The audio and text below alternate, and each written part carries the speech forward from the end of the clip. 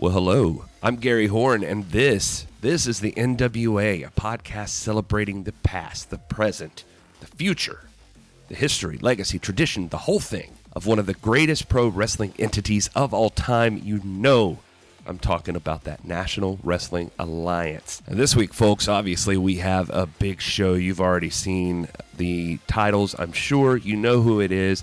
We're talking to the world's heavyweight champion, carrying that 10 pounds of gold, that sweet Charlotte, top of the food chain, Mr. Nick Aldis.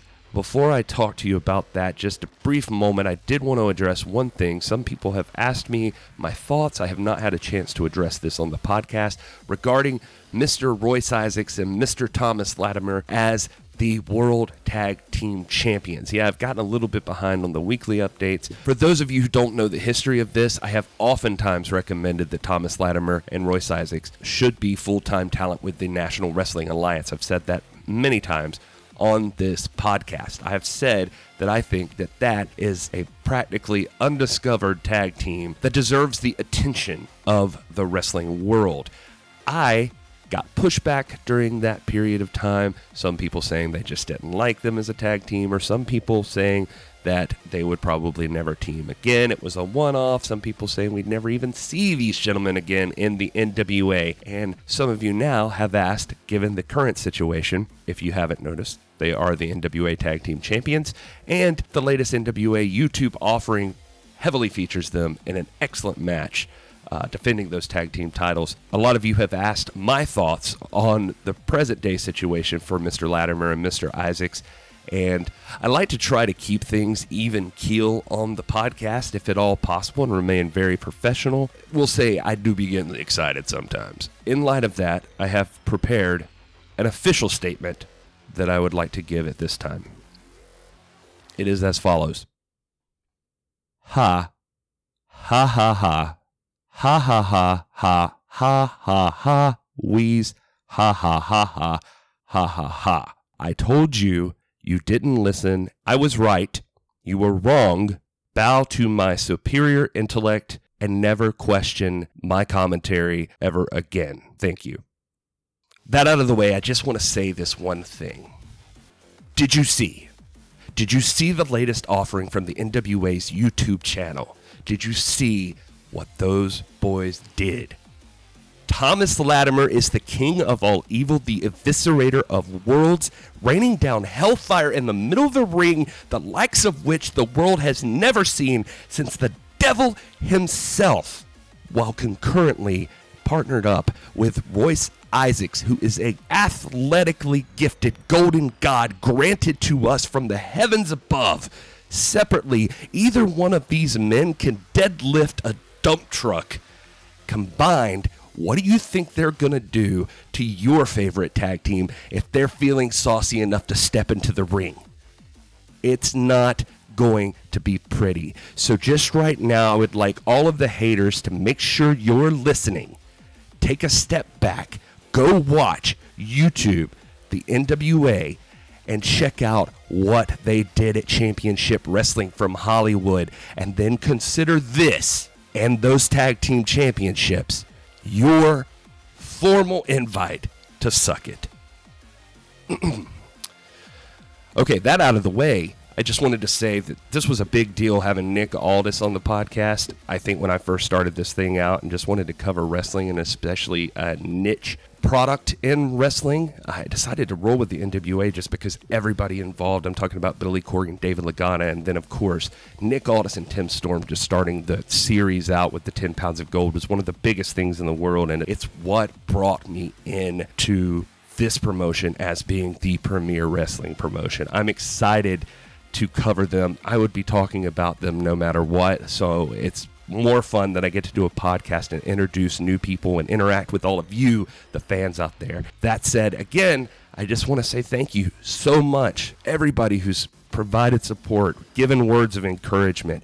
You all have been amazing, and you brought us right here to this point. We got the ears of everyone in the wrestling world, and especially we got the ears of the world's heavyweight champion, Nick Aldis, who volunteered to be on the show today. They've got that huge studio wrestling show tapings coming up October 30th, September 1st at the Georgia Public Broadcasting Studios. I think there are some tickets left. I'll be there day 1 and day 2, VIP. You know I have to be. I want to see what's going to happen. It's going to be historical. I think you should be there if you don't already have your tickets. Get down there. If my word is not enough, then today you're going to get to hear from the man himself. Nick was a super sweet guy and really, really fun to talk to. And I just want you to know, starting out, I was a little nervous. I'm not going to lie. I was not expecting this quickly to already have the world's heavyweight champion on the podcast. But here we are.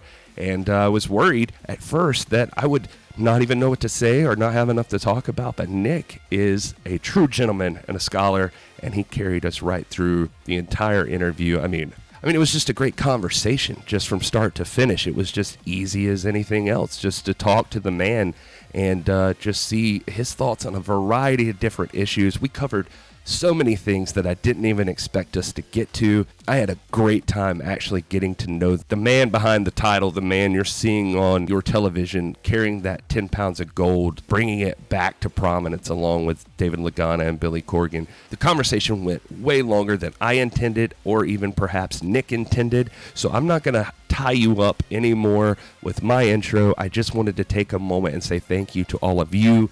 Thank you to Nick. Thank you to the NWA. This has been a blast so far, and it feels like a next chapter is ready to turn here, and I, for one, cannot wait. So with all of that out of the way, here we go with This is the NWA Podcast, special guest, the world's heavyweight champion, Nick Aldis.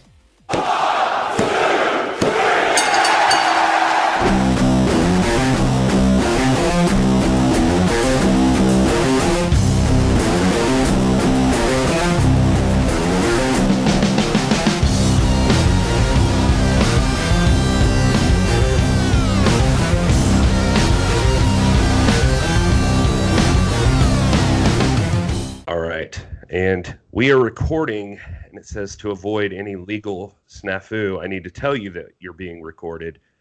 I see that and acknowledge such. Well, I am Gary Horn. I'll spare you the whole intro. We'll probably just tag that on at the beginning. I'm a little nervous, so bear with me. I am here with the real world's heavyweight champion, as far as I'm concerned, the NWA world's heavyweight champion, Mr. Nick Aldis. Hello, Nick. Hi, Gary. Man, it is a big honor to have you on the show. This feels like we leveled up real quick. Like, well, I was not expecting that. I'm glad I could make that happen for you. Yeah, I appreciate you coming on. I know you got some big stuff in the works, so it's cool that you considered us for being a part of that process. Nick, the last time I saw you was at Crockett Cup. I did want to ask you this. We were at a VIP event, and we talked about Game of Thrones, and you had a lot of theories, and I guess this is unrelated to anything, but I just wanted to know how you thought it played out. Oh, God. You're going to get my hot take on the finale? Yeah. I didn't lose my mind as much as most of the internet seemed to at the final episode, but I must admit I did feel it was a bit anticlimactic. I'm the same way. Don't get me wrong. Here's the thing with my limited involvement in the creative process of things like entertainment. I understand that you're never going to please everyone, and I think that they sometimes they become a victim of their own success. Some of these big shows, because they develop such a rich catalog of characters with so many storylines and so much subtext and just so many emotions attached to all the characters over the years for fans who are so invested, that the expectations take on a life of their own in every individual viewer. Does that make sense? Like, every single viewer sees in their mind's eye how this is going to go, and obviously every single one of those people are going to have a different vision of it. So and that's a testament to how successful the show is. But unfortunately, it also creates a situation whereby it's not how anybody expected it, because everybody expected it to be just the way they wanted it. I want Jon Snow to take the Iron Throne, and I want this, and I want that, and blah blah blah. And it's just that everyone's got their own thing they want. Although I do say I found the whole. I don't know if you and I talked about it, but I did call that Jon Snow would kill Daenerys. Yeah, I Like, think you did mention that. I totally called that and was like, he's going to end up having to kill her reluctantly, which is true. You see, well, can we talk about my big theory that was never addressed, so I could just pretend I was right because it wasn't actually. I was going to say, I mean, you can't really do a spoiler Yeah. or anything. So, yeah, I mean, you You could and talk I about. hope you remember this. I had this long-winded theory that had dated back to whatever season it was. I can't remember, but somewhere in the middle, where I was convinced that the Night King was the Mad King, like they were one and the same. I do remember that. Yeah. We were watching it one night, and I remember I turned to Mickey and was like, "The Night King is the Mad King. Don't you understand? Like, like they have to be the same person. Like, he can fly a dragon, and like he's Daenerys's father, and whatever. Blah blah blah." And I was just like, "I've figured it out. That's it. Like, she's gonna have to kill her own father." But like, that never seemed to be addressed. So maybe I'll just pretend that was true. They screwed you over, man. Do you ever watch that stuff and think, because I do this sometimes because I grew up a wrestling fan and I know you were a long time, but to kind of tie it back into that, do you ever sit there and wonder, like, can wrestling be booked? Like, if I had to put it in wrestling terms that I've heard, and obviously I'm not like in the business, so don't take it as a sign of disrespect if I try to use like some of these terms, but like that ending season, especially the last few episodes, it seemed like what they call like hot shot booking or whatever, like it just seemed like, do you ever think about that when you're watching that stuff? Do you think about like, oh, could we get storylines that work this way? I definitely see parallels sometimes and see things where I think to myself, like this, the cynical part of me, but the part that's also been around some of it sees a situation where I think, okay, this looks like the network have influenced this show. Like, oh, we did a focus group, and it turns out people really like when there's car chases or when everybody all comes together into a big thing. So suddenly there's like 5 of them in the next season, and just because I saw some of that with Spike, at TNA. Like I remember once we had this big thing set up, and we had this really, like, by TNA standards anyway, in terms of budget and stuff, like very, high budget, like expensive, elaborate kind of shot set up for an episode of Impact. And it was basically where all of the main characters in the show were all going to kind of come together into this big sort of fight and brawl that spilled out all over this, not just the arena, but like the back lot, the Universal Studios, and all around. And the idea was that it was just like everything's coming to a head, all boiling over, and everyone's like having this thing.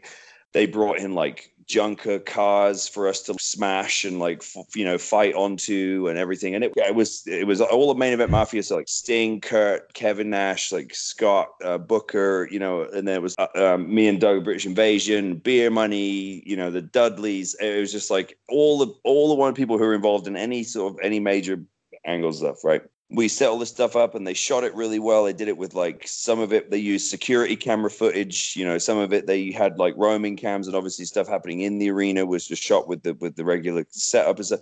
And it came together really, really well, and it did like a really good number and got a huge response. So then suddenly within the space of about 3 months, we'd done about 5 of them. And they were basically like, oh yeah, Spike basically said they really liked it when we did more of that, so they want more of that. And so like, and we were kind of like, don't they understand that the reason that it worked was that it's very, very sparingly, like it has to happen like organic. There's like, no, they don't care, they just want more of it. You know what I mean? And Yeah. so I see shows sometimes where I sort of like the first 3 or 4 seasons, and then they start to become like a parody of them. I see that a lot, especially with network shows. They almost become a parody of themselves by the time they get to like seasons 4 or 5, because the network have tinkered with it too much. And they're like, oh yeah, we think you should have more like this and more of that. So suddenly it's just the whole show is that, and you just think, oh, great. I was listening to this interview with Rob Zombie the other day. Well, at first they were talking about reviews, and he was like, I stopped reading reviews when I started seeing who wrote them.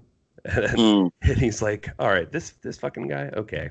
But no, he was saying that as far as notes, he talked about making his Halloween films that he made, and he made it for like the Weinstein Company or something. He was like, every day it was like just random notes. You should do this and you should do this. And anyway, to my point, he was kind of saying sometimes the executives were good, they would come in and say like, yeah, this thing doesn't work or this thing does work.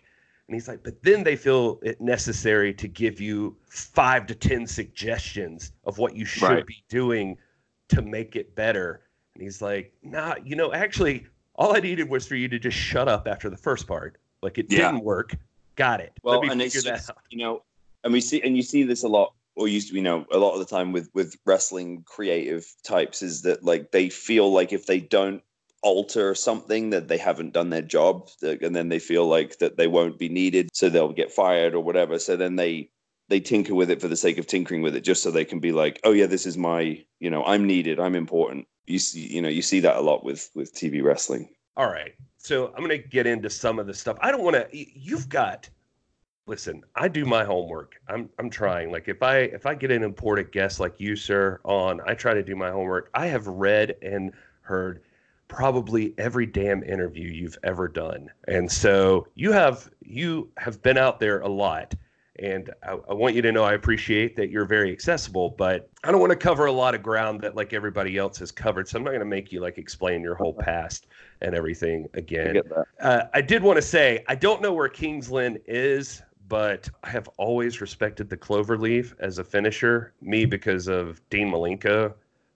When I was growing up watching wrestling, Dean Malenko was cool, the man of 1,000 holds. I always thought he was just a badass in the ring. Like, what made you settle in on that? It's really, I wish that there was a more interesting story to it, but honestly, I had taken some time off at TNA to do a play, and when I think that was it. And then when I came back, I thought, I need a submission hold, because I just felt like it's a great thing to be able to have in terms of storytelling in a match, and and creating drama is, I feel like a submission hold just has a different sort of flavor to it. And so I like the idea of having a signature submission hold rather than just, a signature finishing move. And I remember thinking, Bret Hart's one of my heroes. Probably, he along with Flair are probably my two biggest influences, and then closely followed by Triple H and Harley Race, as far as people who I sort of model myself after in the ring, Right. or sort of borrow a lot from as far as like sort of in-ring stuff.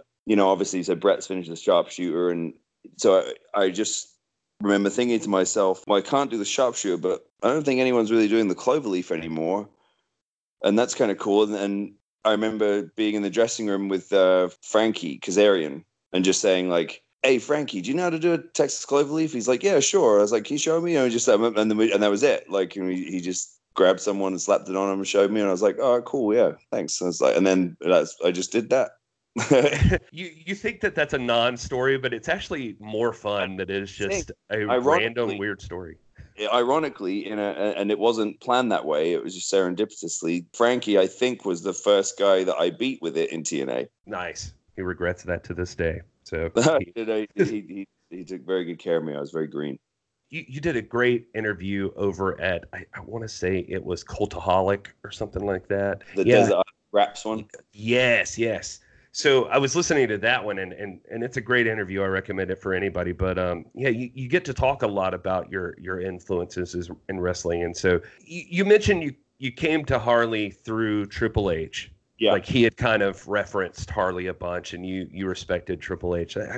Who is your guy? Like, I mean, if you had to pick, is it Bret? I know King of the Ring '93, Bret and Kurt was one of your big matches. That's my ultimate favorite match. Yeah, that's like my go-to match. I've watched it over 100 times easily. I want you to know that I watched it today, and it is a badass match. I had unsubscribed from the network I've been unsubscribed for like 5 or 6 months, but because of that interview, I resubscribed just so I could watch that match and Backlash 2000 between Rock and Triple H. Of course, WrestleMania 15, you mentioned Rock and Austin, but is like Bret your guy, or like Triple H is your ultimate? Or now I'd say Flair probably. Yeah. I think Flair in recent memory, just because of my role as NWA champion, that Rick, in my opinion, is the best worker of all time, because he was always able to make his match feel the most important, and the world title feel as important as it needed to. If you go back and look at the late 80s NWA pay-per-views and Clash of the Champions and stuff like that, the WWF at that point had become the number one. Like they were the ones with all the fame, you know, like they were the ones with the sort of mainstream credibility. You know, they had celebrities to the show, and they had Madison Square Garden, and the guys were doing the Tonight Show, and they were all over television stuff. But the crowds at WWF shows didn't sound like the crowds at NWA shows. Right. Like the crowds at NWA shows, it was that you felt like you were at a sporting event. Like that was a world heavyweight title fight. That was like a Mike Tyson fight. It felt important. It wasn't like these people were not there because it was flavor of the month or because they wanted to sort of have fun. Like this was life or death to those people. And that's what Flair was able to do better than anyone else for longer than anyone else. And I wanted to do the same thing. I wanted to make it feel like when I'm in the ring defending the NWA title, this is the only thing that matters in professional wrestling right now. You know, when you sort of fast forward to Cody and I are All In, you know, or then again at NWA 70, and then me and Marty at the Crockett Cup, it's like we were able to do it. But obviously Cody and I All In was the most, you know, was the best example of it, I suppose, to sort of punctuate that point and that feeling, because it was the bigger crowd and we had the attention of the whole wrestling world. That's what Rick was able to do more than anyone else for longer than anyone else. So and I'd go, okay, well, that's what I want to be like. I want to be like that. No, I mean, I think we're close to the same age. We're both in our 30s, but like, were you more of a WWE guy, like growing up? That's all I had access to, you know, like in England, you know, the WWF had such a strong presence compared to WCW. And even during the late 90s when WCW was the number one show in the US, you know, in the UK, I can say you from my point of view, like the perception was not even close. You know, like it was everyone, you know, the WWF is Coca-Cola, you know, the WWF is McDonald's. It's like, if you think of wrestling, you think of the WWF, or that's how it was perceived in the UK, you know, by then, because obviously our own territory, our own, you know, world of sport wrestling had disappeared. It was gone. So, yeah, it's kind of a weird thing. It's kind of sad that it happened that way, because I think even over here, like it's not, because, you know, they didn't, their product, the World of Sport TV product wasn't good enough. They didn't move with the times. They were simply broadcasting, you know, a house show with, you know, all the guys who became household names. They were good for their era, but after them, there was no one else to sort of take that mantle who could compare to the level of spectacle of you know, Hulk Hogan or anyone like that. Like and they just, the presentation wasn't there. Like they just didn't make enough effort to create a comparable product in terms of professionalism, in terms of presentation. You know, ultimately, like we all know this, so we can all have our opinions on what goes on in a 20 by 20 ring or an 18 by 18, depending on where you are.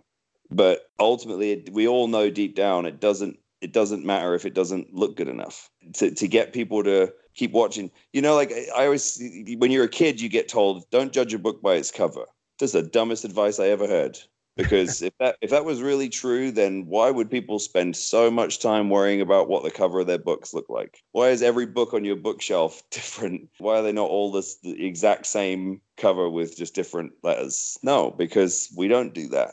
Every single second is asking the people to pay attention to you and now more than ever, there are so many options out there, limitless options out there. So visually, it's got to measure up, and, you know, World of Sport didn't. And we think of that with the NWA. Like, you know, we get a lot of people that suppose that our product is going to be this throwback product for the sake of being a throwback, like we're sort of Civil War reenactors, you know, like dressing up like the old and doing things like the old days just for the sake of it. Like that's not true at all. But it would be an interesting character change for you. Yeah, sure. We're just, and Billy's talked about this in interviews before too. It's like that people get off on the wrong exit because they think that because we do things like we use the old school graphics at the Crockett Cup, that like we're going to do it like and pretend that it's never left. And it's like, no, we're embracing who we are today, like with a modern delivery system. We just basically ask the question, if this show never went away, what would it look like today?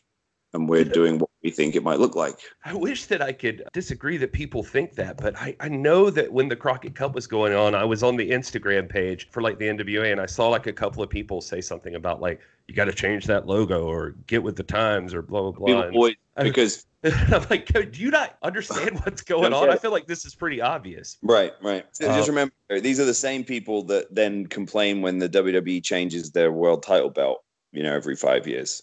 Oh man, don't even get me started on that. No, but I'm not criticizing WWE for doing that, but these same people that say we need to change the logo are the same ones who are criticizing them for changing theirs. We made a decision very early on. This is why I fit so well with the NWA culture and vice versa, because I, as a person and as a professional in this industry, made a conscious decision not to be governed by fear of recreationally unhappy people online, right? And that's the NWA culture too. If you don't like it, that's cool. Sorry, try something else. We're not saying we don't want everyone's business, but if we can't please you because, like, we're not going to change the logo because, CM Punk fan 619 wants us to. That's not how it works. And hey, give us another chance down the road, or don't. But we know we're not going to please everyone, and we're not going to be governed by the fear of people who are recreationally unhappy.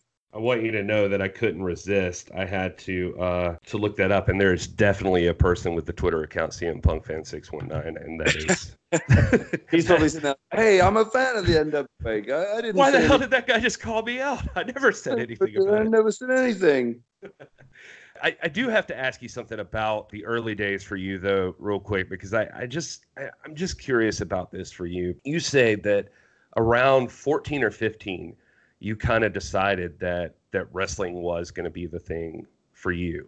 Mm-hmm. And I'm just curious, like, what do you think it is that clicks for some people that way, that it works for you? Like, I'm in my 30s now, and I finally, pretty recently, just decided, screw it, I got to start doing stuff I actually care about, or I'm just going to be miserable and die. So, like, you chose it pretty early on, and now I'm like, you know what? I can do a thing where I talk about wrestling, and it can be a hobby I have, and here I am. But it's just like, what is that? Is that parents, or is it like, did you have some special chip?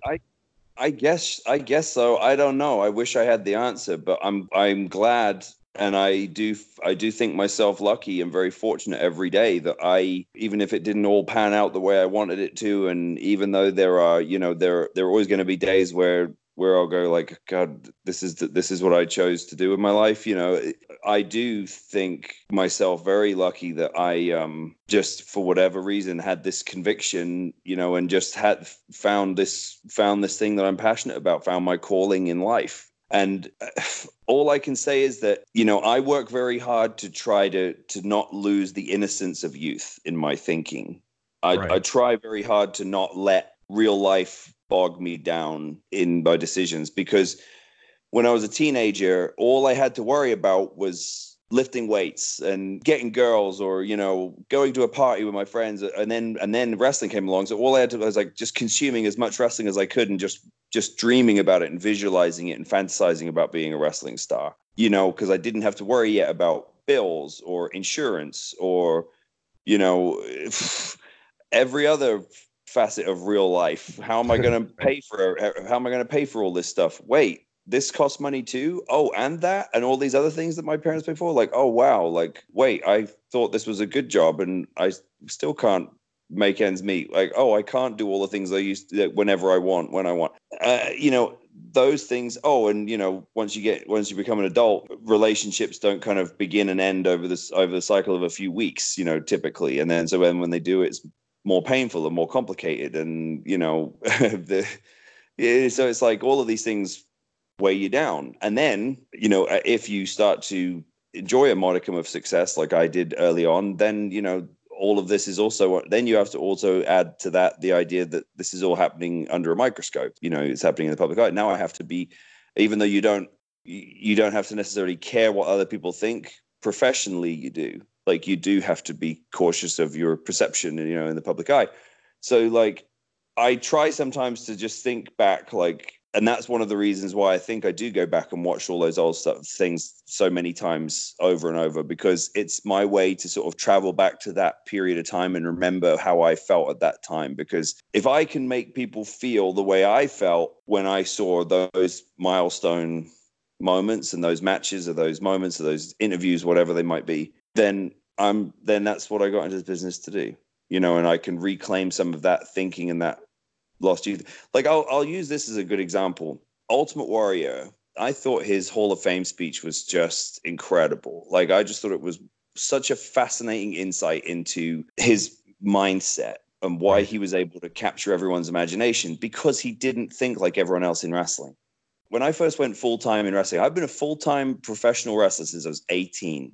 When I got into the business and I went full time with Brian Dixon, and it was 6 days a week for a good portion of the year, and you were around on the around the same people all the time, wrestling every day and stuff. And Tom Latimer and I were there together, and we're same age. And for us, we were just like, this is great. We get to wrestle all the time. And like, we would just sit there and, we'd watch all these DVDs of like our favorite matches. And then we'd be talking about, and then the old timers would make fun of us. And, the lifers as we call them, the firm is what we called All Star, right?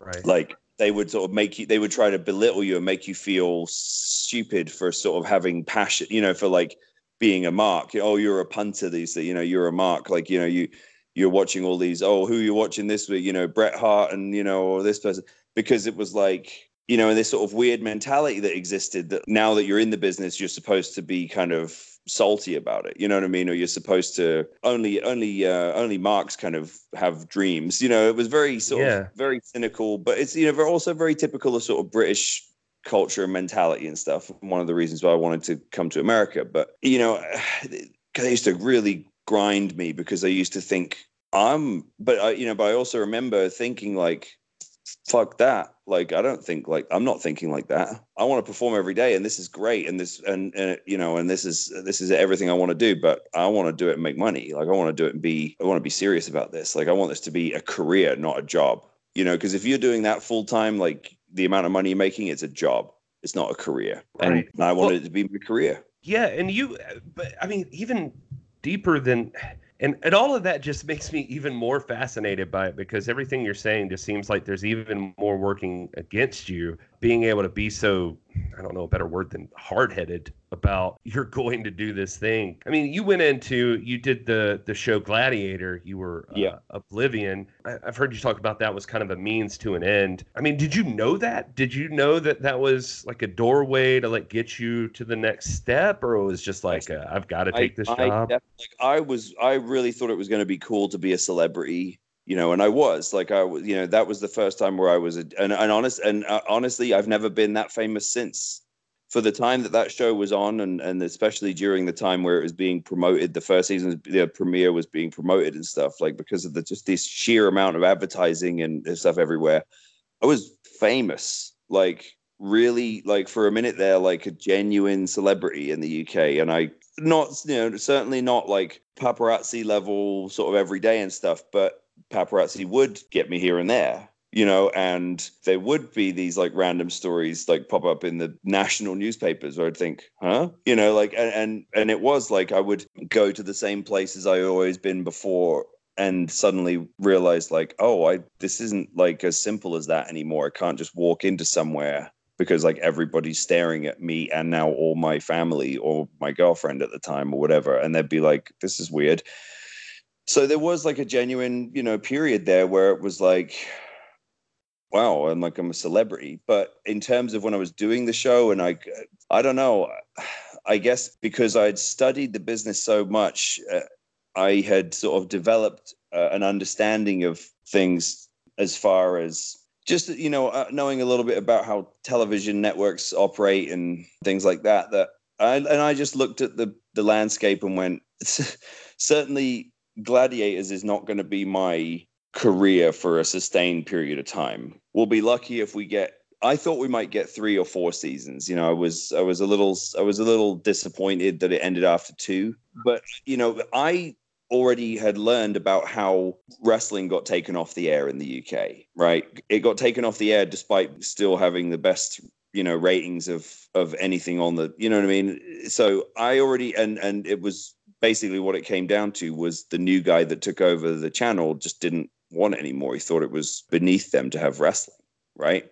Right. So I had already developed a healthy sort of skepticism of that and knowing that that could happen. And that's exactly what happened with Gladiators. This new guy took over Sky One, even though Gladiators was the highest rated show on the network, and just decided he didn't want to do it anymore. He wanted a talk show. Like, we don't have enough of those already. And it did a shit talk show with some ex soap star or something, you know what I mean? Just because, this is what people do. And it's the same thing happens in wrestling companies. Like, new guys take over, like they did at TNA and stuff, and they want to put their stamp on it. They don't want to assume controls of the ship. They want a whole new ship. They have to put their stamp on things, like, oh, I'm changing this and I'm changing that and I'm going with these guys and I'm bringing in my people. And that's human nature. So I developed a healthy skepticism, which was good because it also forced me to squeeze every single bit out of it I could, because I would say that, like, I remember one of the guys on that show, Sam, who was Atlas on that show, we would have some of these conversations and he'd be like, what are you saying? Why are you trying to do this and that? Why are you trying to use this as a stepping stone to go to America and be, and wrestling? He's like, and I'd be like, this isn't going to last. And he couldn't believe it. He was like, but you're on TV now. Like, I don't understand. And I'd be like, this show's not going to last. Like, I said, I'm going to squeeze every single bit out of it I can. And I'm going to take every booking I can, every media booking I can, every media opportunity. And I'm going to use it to build my profile. And that's it. Because I think he was a bodybuilder, but like, he didn't work in entertainment. He came from like finance or something, you know what I mean? So like, you weren't even like the most well liked. You understood the value of like, I guess the heel heat, right? Like, I was the heel character on it, and that's the thing, is that the TV people, in typical TV fashion, looked at the show from the 90s and went, well, we had Wolf, who was like the one bad guy, so we need the one bad guy this time, because of course, like, that's the way it has to work, right? And again, because all of the guys on that show, with the exception of Dwayne Ladagio, who was on that show, who was an Olympic silver medalist and had some TV experience, but only, like, as a broadcaster. So he wasn't really from the entertainment world either, but none of them, they all came from like athletics or bodybuilding, or one was a Marine and stuff. Like, they didn't. So when the producer said, okay, we need one person, we need a bad guy, we need a villain character, I like shot my hand up thinking everyone would be like, please pick me. I remember going in that day thinking to myself, when I knew this was going to come, I knew they were going to sort of say like, who wants to be like, what characters and stuff. I remember thinking, I'm going to fight. I'm going to have to really hone my pitch to be like the heel character in this, because everyone's going to want to be the heel character, and nobody wanted to be the heel character. All the other guys are like looking at their feet and stuff, and I was like, me, please, I 100%. And they were just like, really? And I was like, yeah, are you kidding? Like, absolutely. And they were like, oh, thank God. Like, we didn't think anyone want to do it. And I was like, are you kidding? Like, of course I want to do it. Like, I couldn't believe that no one else got it. Do you know what I mean? And fast forward like 6 months, and I smoked everybody in terms of appearance requests. So I made a lot more money, because like those Sky Television like corporate appearances and stuff were like silly money sometimes. I was just like, for a 21-year-old kid, I was just like, this is unbelievable. It was like more money than I'd ever seen. And I just remember, by the time we came back for season 2, like, all of those guys were just like, oh, maybe I could be, maybe I could try being a bad guy, and they were just like, right. Nope. Too late. So it seems like your whole life has been prepping for one thing. Because I mean, you got into, I think, like bodybuilding early on. You were a fan of Dorian Yates, right? And and Arnold and Frank Zane. All those classic sort of guys. So it feels like you're building up and building up. You've hit this like peak of celebrity, but then like, what happens when the show gets canceled? Because somewhere in between there, you end up at like Harley School. Well, no. I went to Harley School before Gladiators. Oh, it was before Gladiators. Okay. I actually went to Harley's camp in 2007, and it was a few months after I got back from that is when I got approached about doing this show called the Thunderdome Games, which was like a live theaters. It was like a sort of live motorcycle stunt show where they wanted a wrestler to play the character of like the judge, who was kind of like the live host of this show, because they wanted someone who kind of was big and imposing, and because it was kind of like a Mad Max type setting. I was going to say it. This sounds fun. Yeah. Yeah, it was this like post-apocalyptic, and it was all just like stunt riders and right. So there was like these guys that do like the motocross stunt show things, and they ride in the Thunderdome and all that, and that was like the whole thing, right? But it was like a themed one. So like I basically went, I was like, now the Scorpions will attempt to ride the Thunderdome, whatever, right? The director of that show happened to, well, it wasn't really a wrestling fan, but he understood wrestling the same way that the head of the network, who at the time of when they put Gladiators on, Richard Wolf, he understood wrestling. Like he didn't necessarily have to be a big fan of it, but he knew like these guys are real entertainers, and he understood that. We had many conversations about it, about how wrestling influences real sports, not the other way around. Wrestling is always ahead of the curve in terms of television production, and other sports always end up borrowing things from wrestling, whether they want to admit it or not. Most of the time, it starts at pro wrestling. So anyway, I'm 100% with you. Yeah. So Carl understood that, the director of that show, and then he had actually just like we'd done the show, been fine, and then he contacted me a few months later and had said, hey, do you know how to swim? And I was like, yes, Carl. I was in the national championships when I was in high school. Yeah, I could swim. And he was like, okay, good. He's like, you afraid of heights? I was like, no, I'm not afraid of heights. I was like, these are weird questions. What do you want? He's like, oh, they're bringing Gladiators back. I got you an audition. And I was just like, what? And that was that. So yeah, no. And but to answer your question, we did season 1. We shot it was around like spring of 2008, and I remember watching WrestleMania at the hotel. So it must have been around like April time when we were filming. Anyway, somewhere towards October, November of that year was when I got put in touch with Dixie. And then by the time we had got the dates for season 2, I had already signed with TNA. So like their initial sort of intention, their initial intention was like, well, you come work for us, but when you need to shoot Gladiators, you'll just go back and shoot it, kind of thing. But I signed with TNA at like the end of 2008, and we already had this. I was shooting season 2, and then I had a play booked. I had pantomime, which is like a Christmas tradition in the UK. Is like they do these sort of they do these plays all over the country, and all the theaters all over the country. They do huge business. Bret Hart's actually done one before. And they basically always cast celebrities in sort of certain roles. There was like stage adaptations of fairy tales. So I was doing Snow White, and I had already been booked for it, and it's good money. So I basically said, okay, I can start after that. So I just happened to be available at the time of the UK tour, which was January. So I started there and then went over and debuted on TV with that horrible Brutus Magnus gimmick. But yeah, by the time I found out that they called us and said that Gladiators wasn't going to get renewed for another season, I was just kind of like, oh, well, that's disappointing. But I was already 100% just like, I was in TNA now. Like I can't, it's weird to describe to you. Like I didn't give a shit. You're already doing what you want to do. Yeah, even though everywhere I went, people recognized me. It was like, you're that guy from Gladiators or whatever. I was doing what I wanted to do now. And so like I was just kind of, in a way I was sort of relieved, because I was just like, cool, I don't want to miss anything. I don't want to miss TV. I don't want to miss I think by the time that happened, I was in the British Invasion with Doug. So I was like, oh, this is great. I just wanted to get stuck in. Not to sound like a dick, I didn't see much of TNA. I remember you coming into TNA. I remember seeing the Brutus Magnus character, but I don't know what happened to me then.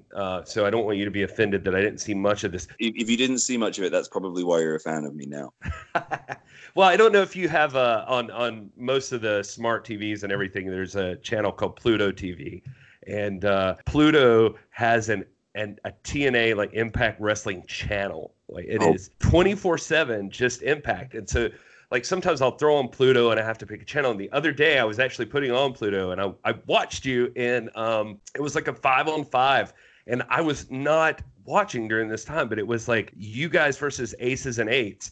And it was like you and Sting, and freaking Rampage was in there. And AJ was there. And I was like, what is this? I missed all this somehow. That would have been like 2013. Yeah. So anyway, I mean, I was thinking that maybe you had like a setback with the Gladiators thing, but it sounds like you kind of got to move right into this, and you were still pretty young during this time, right? Like, so I was 21. I was 21 when I signed, 22 when I debuted. Yeah. So you'd have been on top of the world during this time. What I was going to get to is like, I mean, I didn't see like a ton of the TNA stuff, but I know during the time that I mean, every story that I hear is like just the backstage was really rough, and it sounds like you really? And well, I mean, you hear, I don't know. I guess I hear the stories that like by the end of your run, by here's the the thing. end of by the end of my run, there was tension, but it was really only between me and John Gaburik, who was running the company at that point. Okay. Okay. Like So, it wasn't like bad atmosphere like all around. Ken Anderson and I were having this conversation the other day, actually, where we were saying,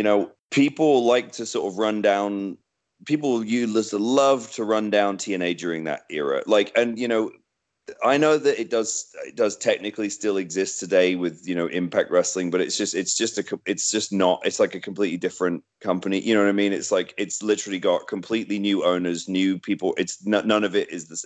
There's zero part of that company that's the same. So I just don't even think of it as the same company. Like all that this current sort of incarnation is, it just owns the name Impact. You know what I mean? But anyway, and the library. But like we were talking about, and I'm only saying that to give context to what I'm saying here, because I can't speak to what it is now, so I don't want anyone to think that I'm saying like that this is the case today. But me and Ken were talking about TNA when we were there. People used to like to run it down all the time, despite the fact that it was the number 2 promotion, a really good viable alternative for people, which is always healthy for business. Anything that happened backstage, the sheets and everyone would just blow it up like, oh, it's chaos, because they wanted it to be like WCW. You know what I mean? Like, because they'd heard all this stuff about WCW, but a lot of it had happened during the sort of infancy of the internet. That I think that this was like the internet's way to sort of have like, oh, this is like WCW all over again, right? They wanted it to be like that because it was so many of the right. same players. And we were saying like the atmosphere backstage was always great. All I heard from, and obviously we had a very typical, we had a very WCW-esque approach in the sense of like, oh, this guy's leaving WWE, cool, well, let's give him a job. Like there was some of that, in the water supply, but all I would hear from all of those guys was how like how much tension and how how careful they had to be at WWE and how much politics they were backstage and stuff, and how here at TNA they loved it because everybody was just going about their business and everybody was cool with each other, and there was no like rules and no heat or no bullshit. And I don't mean like no rules as in everyone gets to do what they want, but I mean like no silly like locker room rules. Like there weren't all this like unnecessary etiquette bullshit and stuff. I almost feel guilty for even saying that then, because obviously I don't know myself, but Like, don't get me wrong, Gary, we would obviously like some of the dumb stuff that happened, like we'd all be like shaking our heads, and like we would all get frustrated when you have a card that's like, okay, let me get this straight, a live event that has like Kurt Angle, AJ Styles, Jeff Hardy, Beer Money, Samoa Joe, like the X Division guys, all this young talent, and like we've got 200 people here. Like someone's not doing their job, guys, because Jeff Hardy could draw 3,000 people by himself. So we would have that frustration sometimes where we would be like, what's happening here? Like we're not burying anyone, but we're saying like there's an institutional failure going on here, like because like we should be drawing more than a few hundred people, and it's like, so there would be those discussions, but the actual like atmosphere among the boys was like phenomenal. so you worked your way up through there and you Yeah. ended up as the champion, and you had feuds with everybody that, I mean, names that everybody would know now, as far as from like AJ Styles to Sting, Samoa Joe, like all these Yeah. guys. So like what was it that made you leave that area? Because I mean, I think part of where my mind was is like I hear these stories about maybe Lagana and Billy not having or at least Billy. Maybe it's just Billy, but like there was like some issue there. That happened independently of me, and that was after I had already left. Billy's first day in TNA was my last day. Us working together is almost, a separate. It really has. I know. I see comments sometimes to the effect of, oh, Billy's just making it sort of his.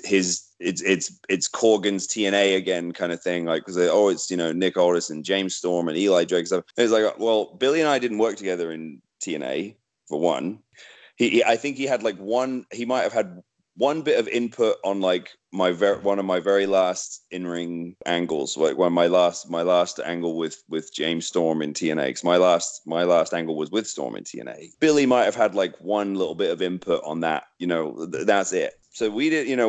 Our relationship exists solely in the NWA sphere. As far as like conflicts and stuff, I chose to leave because I got put in a unwinnable position. AJ was leaving. I won the title.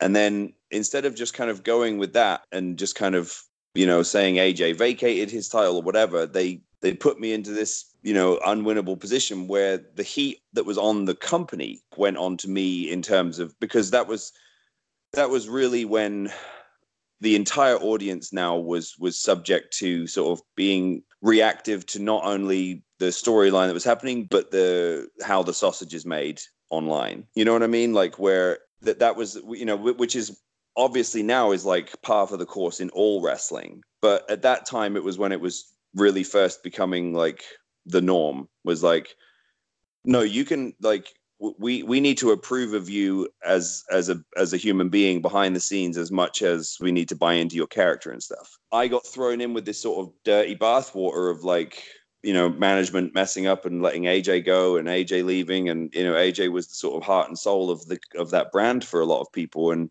I had spent I was like 6 years in that company, and by the time I won the title, it had been like four and change. To work, like you said, work my way up through every position in the company. I'd been every match on the card. And when I won the title from, in the match with Jeff at the end of the year, I remember feeling like there was a real sort of positivity towards it. Like it was done at the right time. Like I had a really good year, 2013. Like they'd done a really good job between like Bruce Pritchard and Jeff Jarrett and some of the other guys involved at the first part of that year. They'd done a really good job of positioning me in a way where I could get over on my own and not feel like it was really forced. Like it had taken time. And Eric Bischoff had been involved with a lot of that. Like my stuff with Sting was like Eric's baby, and I'm always grateful to Eric for that, because they really took their time with it. And by the time I got to the title, it wasn't this thing anymore of like, oh God, they're putting the title on this guy. It was like people genuinely, I saw a great deal of positivity towards it. Like, wow, this is really, this is great. Like a new direction this is a homegrown star, that's like, this is their homegrown guy they've groomed from a green, 21-year-old kid all the way up to, to this. And he's like reaching his sort of physical peak, and and this is great. Like this is what TNA needs to do to to continue to work. And it was like it just managed to just fucking evaporate in the space of like 3 weeks of television. And maybe and, this and is like, you can't explain to someone how that feels, because everyone, because a lot of the old timers and stuff, and even some of the people that worked there, like agents and stuff, would be like, you got to enjoy it and stop asking so many questions and stop being so difficult and stuff. And I'd be like, I'm not trying to be difficult. Yeah. I'm just saying, like, this isn't working. Like this isn't like and it's my business, because it's like, that's the fundamental difference between wrestling and almost any other entertainment. Like if a character in a TV show, like any show, like take Game of Thrones or anything, if there's some character that just kind of doesn't register with everyone, and so they just kind of go, we won't give that a lot of attention the next season. That actor isn't marred for life. Like he doesn't have like a mark on his. People aren't going like, oh, I'm not going to book that actor for my show anymore. Right. Because they understand that it's out of their control. Like, did they perform the role, to the best of their ability? But in wrestling, it doesn't work like that, because and it gets even more cloudy when your character is you.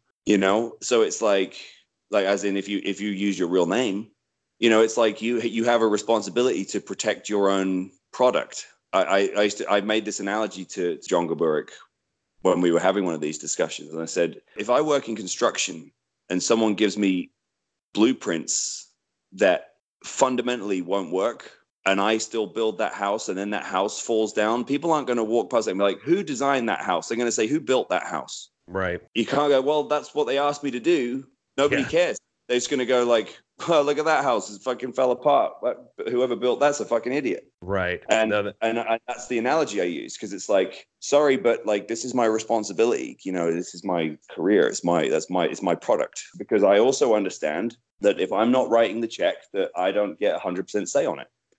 But that's where the balance comes in. That's where you have to, find that relationship. And Billy understands that because Billy has been an artist as well as an owner. Maybe that's a little bit of where I'm thinking of the issue being the perception of like what TNA was at one point. I mean, because I heard you mention in one interview that there was a point where it was like you and the Bucks and Okada all like sitting in the locker room doing nothing, and that just sounds insane to anybody right now. Nick and Matt and I talked about that before All In. Like, hey, remember when we, when the B team locker room at TNA was me, the Bucks, Okada. Some other guys would hang out in there, who weren't sort of beat. Like Joe would hang out in there a lot, but like obviously he was established in the star, and ultimately part of my reason for breaking through was thanks to Joe. A big part of it, really the biggest part of it, was thanks to Joe.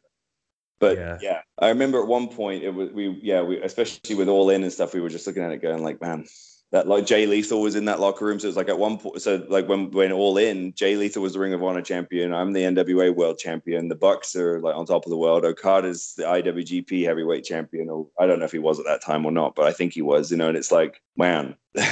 Yeah, it just, to look at the landscape now of wrestling, that just seems insane that you guys, you guys are all like leaders of your own promotions now. So it's just, I don't know. It's just, it almost seems. Well, and that's what happens in our line of work too. Marty and I were having this conversation the other day because obviously there's, a huge amount of speculation about where Marty's going to hang his hat come the end of the year. And, we'd love to have him. I think he'd love to come work for us. But we also know that the likelihood of that happening it's slim. And right. We just, we talked about it. And then obviously with Cody and the Bucks sort of being in the position they're in at AEW, where it's like, you'd love this idea where you want all your friends all work in the same place and all work together and we're all making great money. But unfortunately, there's only a certain amount of spots available in any one organization for that. So if you're going to reach your full potential, you got to stay away from your buddies sometimes. That's where you got to take your mark hat off and put your business hat on. Because so is that how you're pitching it to Marty to come to NWA then? Absolutely. No, in fact, it's the opposite of that, because I'm saying Marty is absolutely qualified at this point to be the same thing that I am in an organization. So he needs to go to whatever organization is going to allow him to be that person. That's what I mean. I think what I was thinking is like, well, if it's not AEW, then I don't know. I don't like to shit on any companies, but I don't feel like right. But it also comes down to money. Well, yeah, because it's like, what's going to be the best thing for your long-term business?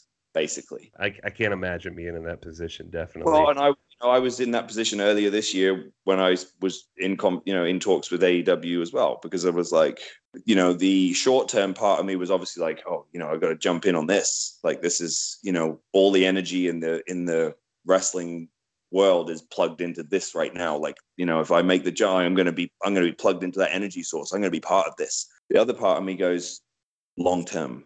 What's the long-term? I wasn't even there yet, Nick, but I want to ask you about this because, I think you said you heard like Adam and I's conversation, but this is, this part of it like irritates me a little bit. And maybe you can help me with my perspective here, but it's like these guys, listen, I watch Cody online, I don't know Cody personally, so I can't judge the guy's character. He seems like a really good guy. So everything I'm saying is, if anybody wants to drag anything out of this, it's just me ranting, and it's not Nick Aldis. It's Gary Horn talking. And back at the beginning of the NWA, there was this whole discussion about, like, right before All In, I remember Billy Corgan talking about the megalithic starship that exists over here. And if all these people can join together, then they can fight this thing. But if they're all just like fighting amongst each other and that thing, then nothing's ever going to happen. Well, it seemed like we were on the cusp of. Well, we still believe that. Well, okay, so I was going to get there. Yeah, because it feels like what happened is like these guys that created All In, they just decided all of a sudden to go build their own megalithic starship.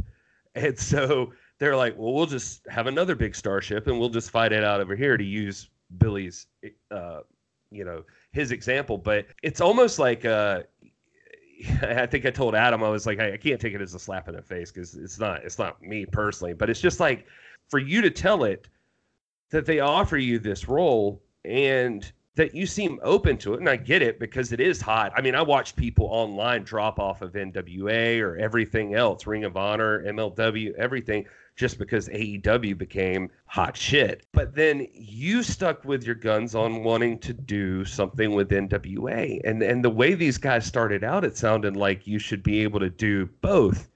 And that's what this I thought. talent would be able to work around everywhere. So it's just kind of frustrating to see that is not the case. Well, you have to remember that as much as they might want to portray it that way, it's not Cody and the Bucks and Kenny Omega's company. It's Tony Khan's company. Right. So that pretty much answers your question.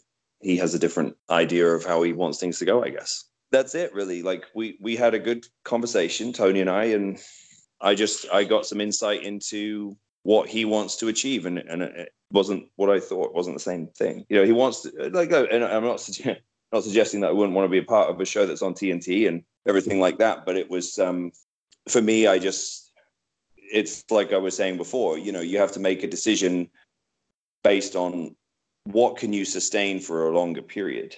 I could go there and just be one of the guys. I just didn't necessarily feel like I would be, utilized to my full potential. And that's not saying there's not a knock on anyone there or them at all. That's just because it's just a lot going on over there, man. And here you're the face of a company. And exactly. And I lend myself well to that particular role, I think.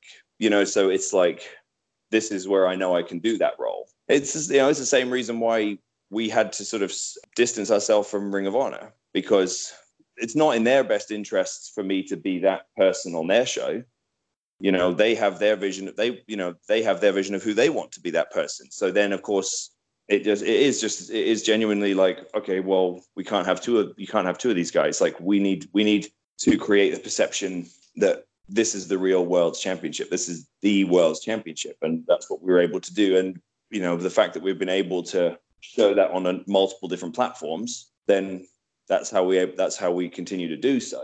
And I do believe that there will be other platforms, and including our own, that we will continue to do that with. So just for now, ever since AEW came along, it's put everyone back into this kind of territorial mindset a little bit, and that will pass. I hope you're right. As the chips fall where they may, alliances will form, and ultimately, like, the audience always decides. That's something that Dave and I say a lot, because after a while, all the inter-promotional matches that never happened during the last boom, that's what I want. I don't need. This is just because my passion is for the moments, and for the history and the things that will live forever in the minds of the fans. Now, yeah, I want to make money. I want to, but I also want to have a sustainable business model.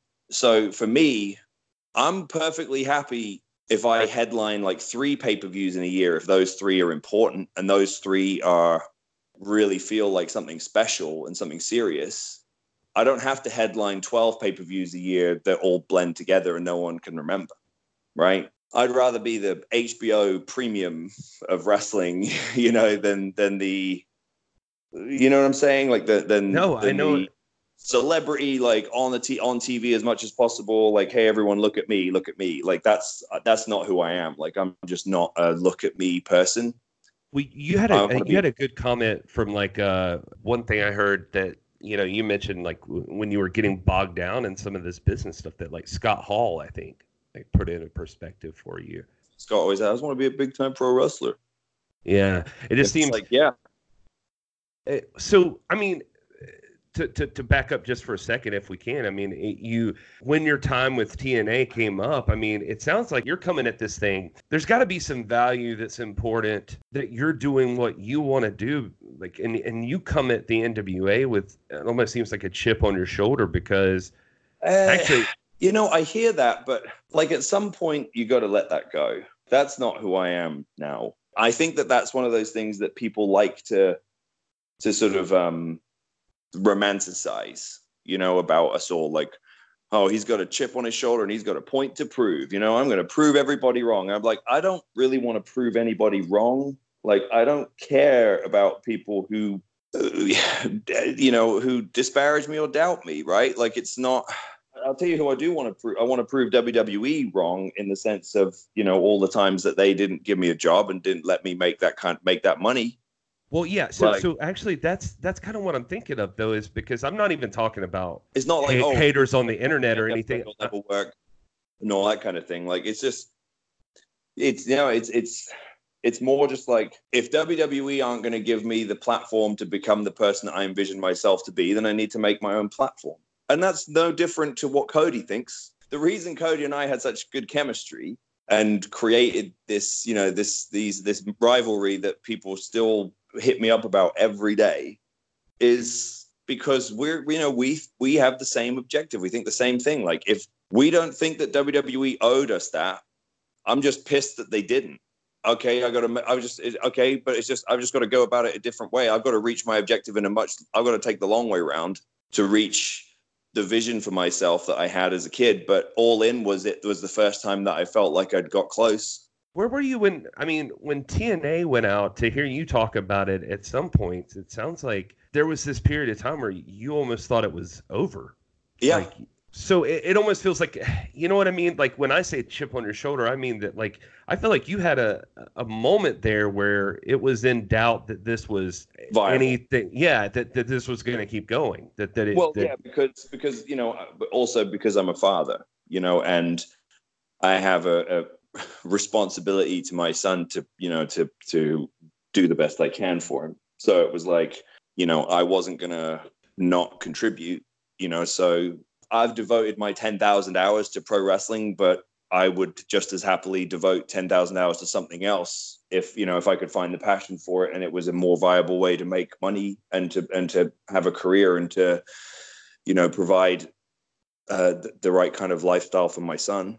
So, not to get too personal, but I mean, was it a matter of there weren't opportunities, or just that nothing that you thought was WWE, you know, they had been interested over the years, like when I was at TNA, and then suddenly something happened, and I'm not going to speak on it here, like what that was, but or who that was down to, but it was like it just kind of something happened where it was like there is no opportunity for you here. So I went, all right, you know, and had to and look, I don't know where they stand on me today. I don't know if they even give a shit. But like, I just got to a point where I just said, I have to be done chasing that now. Like, I can't. It's because it's not about giving up. It's about me going like, what's my objective here? Is my objective just to get signed by WWE, or is my objective to be a big time pro wrestler? Like Scott said, my objective is to be a big time pro wrestler. Well, there are, you know, many ways to skin a cat. The one piece of advice that I give to guys that when I do seminars is your goal should be to be a star and draw money, not just to wrestle for the WWE. Because guess what? Look how many people go there. Every single person that goes through the doors there, or at least 99% of them, they all think that they can headline WrestleMania, but some of them end up, you know, in the Spirit Squad or in the, you know what I mean, or whatever. Like, and I'm not just, I love those guys. I'm not disparate. And look, Ziggler is one of my favorite wrestlers of all time. He's one of the best ever put on I a also think he would fit in really well at NWA, honestly. Like, if can you imagine? I would kill to work with that guy. Are you kidding me? Yeah. Like, he's ridiculous. Like, he's the cross between Kurt Hennig and Shawn Michaels. Exactly. But here's my point on that. That's a perfect example of what I'm saying. In the current landscape, just because their preferences and the styles and the, you know, culture is different, I don't think he's necessarily held in the regard that he should be. And he's eaten a lot of shit, but at the same time, he's also had a hell of a career and made a boatload of money. So like, so I'm sure he's fine. But what I'm saying is like, if your only goal is to go to the WWE, you're putting your destiny in someone else's hands, 100%. You know, like, you're basically working all the way up to this point and then going like, here you go, don't break it, you know. And it's like, it's not there, you know. I'm not suggesting that they're this big evil corporation, but they don't care enough about any one person to think, oh, I better make sure this is the vision he had for himself. Like that, they can't do that. Yeah. And that's like that's the nature of the beast, man. Like it's not a you can't say anything without it becoming like an indictment of anything, and that's not what I'm saying. I just kind of came to this epiphany that, like, God, I've been sort of chasing that dragon for a long time. Right. If I catch it, like, what happens? Like, I can't speak for your life or like what you're doing, but obviously what you're doing now is something that I think hits home with a lot of people. I think it's a really important endeavor what you guys are doing. You've used the term serendipitous a couple of times, and I mean, I feel like this just all worked out. Like, I have to ask you this, and you mentioned that like Dave Lagana calls you up to tell you about the idea. What are you doing? Well, he basically said, "Why aren't you at WWE? Like, they've signed everyone. Like, what's the deal?" And I was like, "I don't know, but it's obviously something." I heard an interview with you with Jason Powell where you mentioned that you were at the time, actually, oddly enough, working on a logo that was like the NWA logo, but it was like Nick Magnus Aldis. I have to know about that. I have to know what the deal is there. I was looking at some T-shirts and thinking like, oh, what might be cool, and I was like, hey, what if I did like what if I did like a parody of the old NWA logo? Like, that was it. Just as a sort of novelty T-shirt idea. And I was like, yeah, I could just switch this over and be like Nick Magnus. Do you know what I mean? Just like, throwing it out there that may still work if you ever decide you want to do that. It was just so weird that happened. And then I remember like a couple of weeks later seeing like the headline, like Billy Corgan buys the end. And I'm thinking like, oh God, is he gonna think that I'm like making fun of him or like, am I gonna have to take it down? Then I do remember bringing it up, and then like I took it off my Pro Wrestling T store because I was like, oh yeah, I should probably go ahead and take this down now because it was up for a little while. Like, so somebody out there may have it. It was in my Pro Wrestling T store, and that was like when I just started doing Pro Wrestling tees and stuff. So I was like, oh, I don't know, let's try these designs. You know what I mean? Like, and that was it. Weird, right? Weird coincidence. Yeah, that is a weird coincidence. So, I mean, around this time, I mean, I guess you'd probably gotten into a little bit more of the history, but I know you said Dave gets you on the phone with Billy. You end up talking to Billy for an hour, which, by the way, and I say this with all due respect, as a huge fan of Billy and his work, getting in a conversation with Billy Corgan for an hour seems like difficult to do right off the bat because he seems like he is very to the point. He definitely is. Well, actually, he really did most of the talking. Like, really? Yeah, Dave called me. I was kind of surprised because, even though I had always got on with Dave, he wasn't really one of the people that I had stayed in touch with after TNA. Not deliberately or anything, just because like he was still there, and it's a weird thing that exists because it's like you don't want to be seen as like trying to get your job back. It's so sad, but like these are the things that you have to think about in this business, right? So it's like, right. You lose touch with people just based on the idea that like now you can't have a conversation without people wondering if there's an agenda. And you just doing this podcast, my eyes have been opened on how weird this business is. Oh yeah, there's a lot of nuance. And when he called me, I was thinking like I had seen him put the thing out. When he had left TNA, like putting out a post sort of thanking everyone and all that kind of thing. And I remember thinking like, that's interesting. I wonder what he's up to, wonder what he's doing. Right. And so when he contacted me, I did assume that it was probably to say like, hey, I've got this something or other I'm doing or whatever, just because I know Dave, like I knew he wasn't leaving the business. When I saw he was leaving TNA, I was like, that motherfucker's not leaving the business. Right. He loves wrestling, so when he contacted me, I assumed it was something to do with work, which was interesting because I was like I said, I was so kind of disenchanted with what was going on in the business at that time. I just thought there's no place for me because I lend myself well to like the WWE. If I can't crack that, like then nowhere everyone else wants this other thing right now. So Dave called me and was like, "What's going on with you? Where have you been? Like."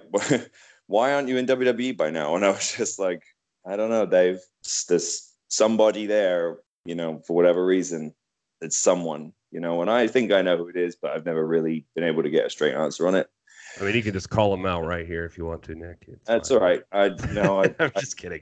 choose not to live my life like that. And he goes, well, it's fucking ridiculous that no one's making use of you. So here's what's going on. I left TNA. I won't bore you. You know how it was there. I just, I decided I stayed loyal to Billy. And he said, I don't know how much of it you've kept up with. I said, a little bit. I said, don't worry. I can pretty much presume what went down. And he said, yeah. I decided I was going to go with Billy. I felt like he got shafted, and he did. And he bought the NWA, and that's what we're doing. I said, oh, cool. So that's what you, because I said, I'd seen Billy had bought the NWA. I was curious what he was going to do with it. And he's like, no, we're going to make it a thing. We're going to make a product. I said, great, cool. He said, Billy basically wants the wrestling that he watched on TV. He wants a modern equivalent of that. Like, he wants like men cutting promos and having physical rough and tumble wrestling matches. I said, that I can do. Yeah. Right. That was them basically describing their vision of what they wanted. And then they said, what is your vision, for who you want to be? And I said, okay, I want matches to feel like big time. I want them to feel like prize fights. I want the prize fight approach to pro wrestling. I said, I'm sitting here watching the build to McGregor and Mayweather, and it's just the best shit I've ever seen.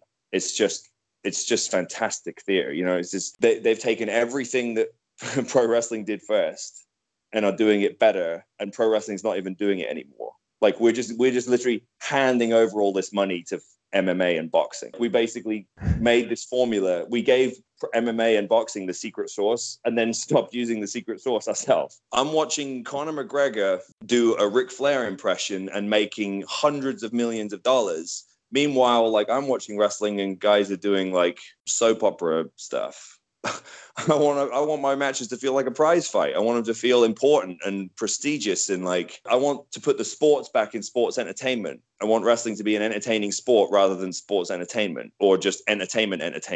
And Dave was like, all right, I will pass your thoughts on to Billy, and then we'll see what.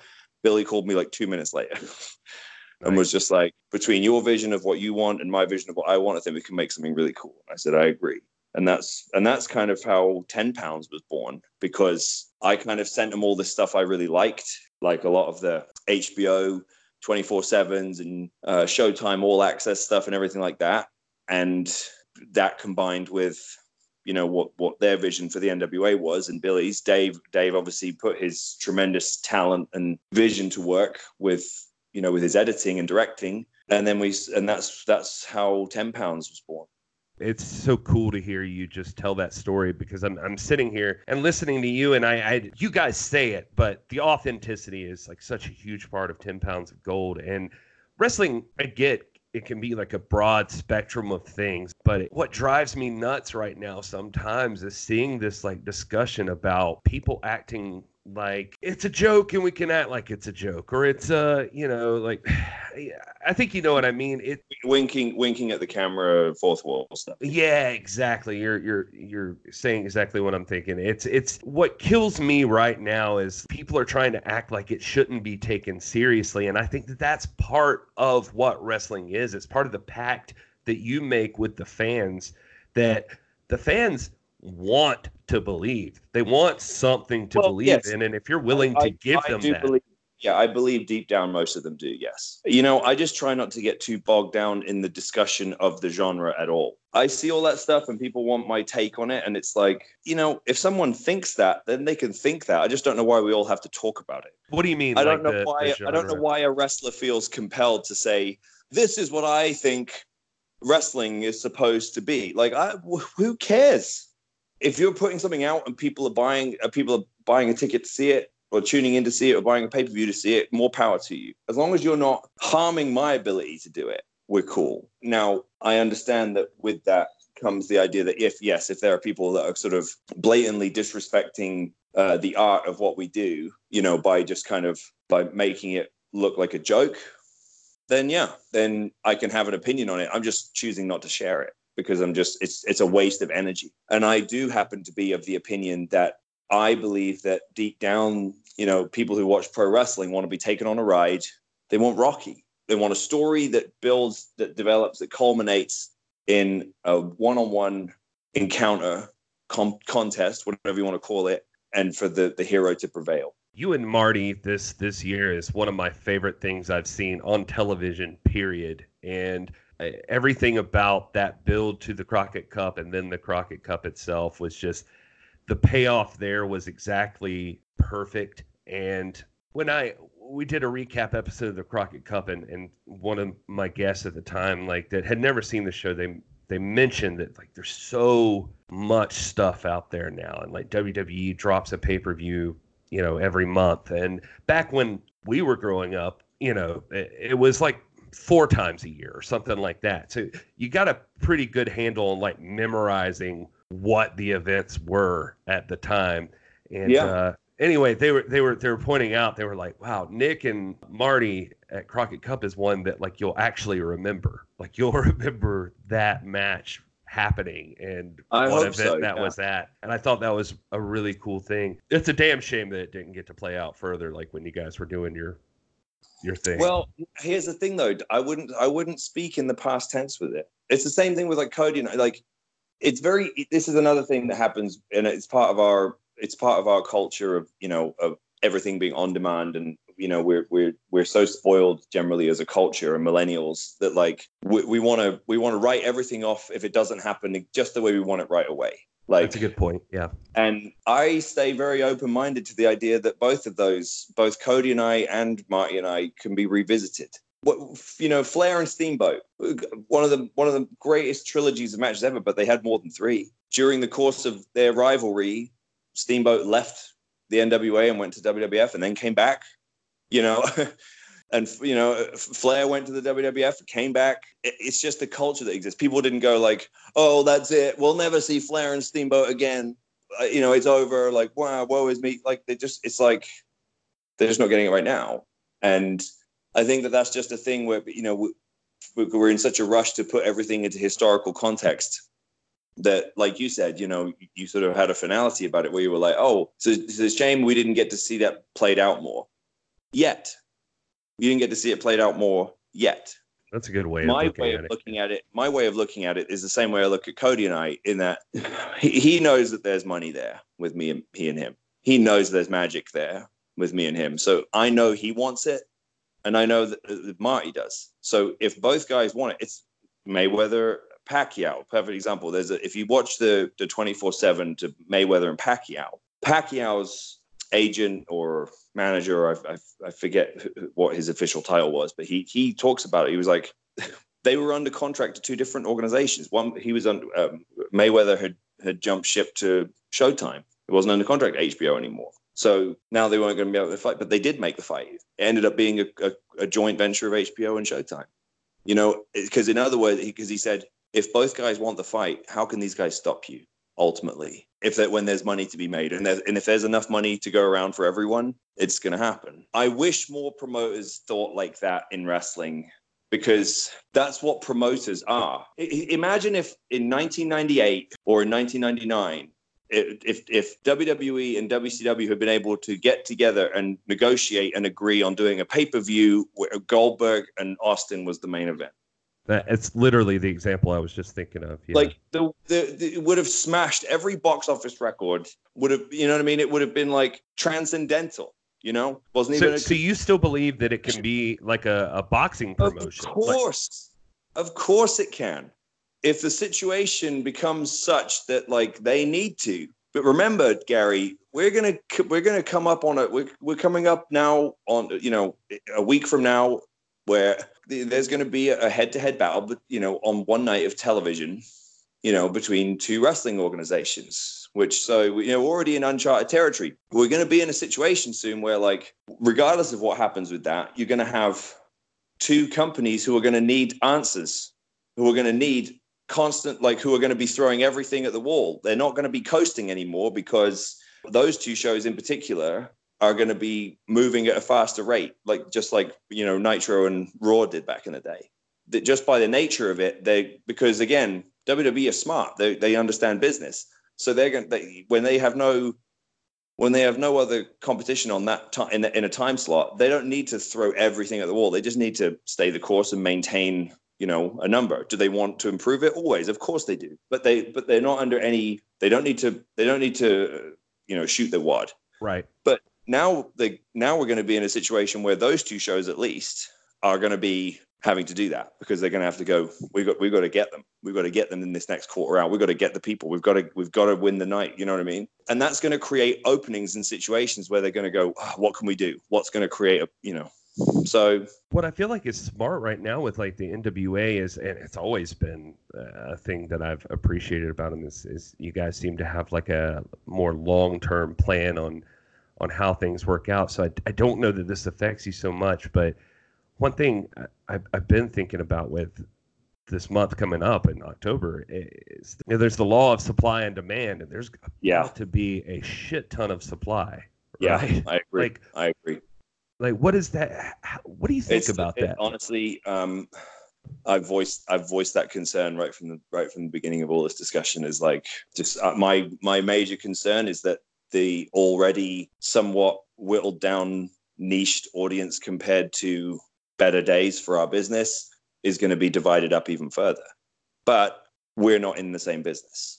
We're going after a different market. So when people say, if people don't, if wrestling fans who predominantly exist in the current form, decide not to watch our product, we're okay with that, because we're trying to go after a different audience, like any smart business would. We're trying to go after a different demographic.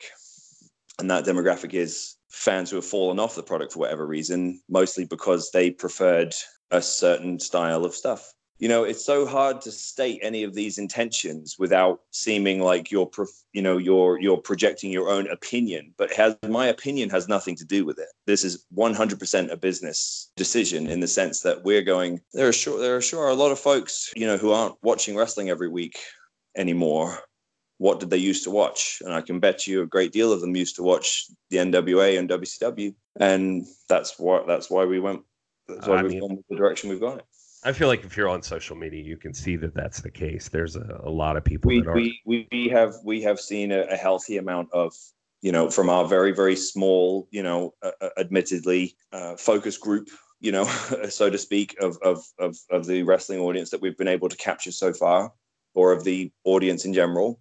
We have seen a lot of sentiment that mirrors what I just said. Yes. All right, Nick, I have a few more things I have to ask you about. I don't want to keep you all night, but I do have to ask you about the Jim Cornette situation. I wanted to ask you about the whole roster, but we're just not going to have to. What situation?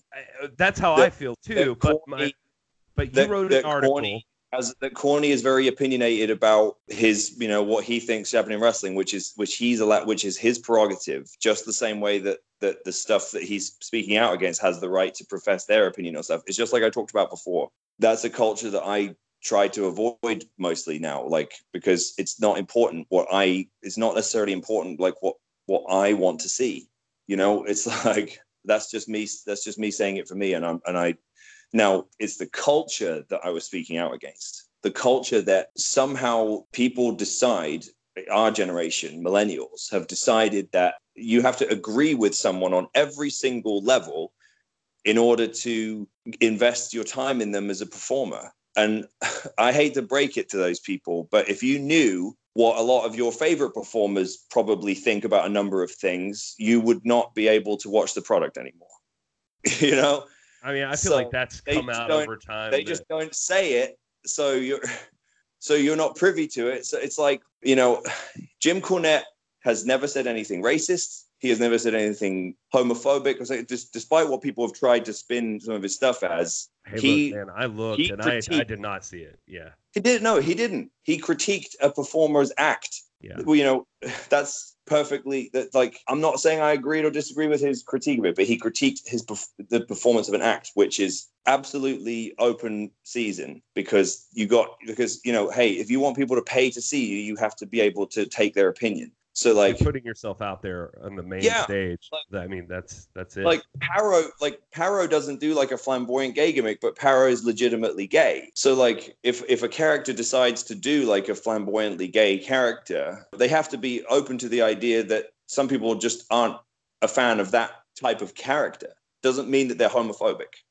Yeah, I mean, Like, we did a recap of NWA 70, and Paro was on that show, and I had to explain to the guests on that show when we were watching it that I was like, oh yeah, Jim Cornette, yeah, he's faced some controversy for like homophobia or something. But they were watching that show and they were like, well, he doesn't talk about Paro like he's homophobic. And he right. actually like literally Well, at one point says if you have a this, problem with gay and this, people, right. And this go is my point: talk is to. that it's the culture of thin-skinned performers who have to instead of take the criticism and move on, have to somehow allege some sort of unacceptable, social injustice on the person criticizing them to damage that person. Like to me, that's not a fair retaliation. If Dave Meltzer says, "Oh, I didn't think Nick Aldis's match was very good," I don't then turn around and go like, Dave Meltzer is being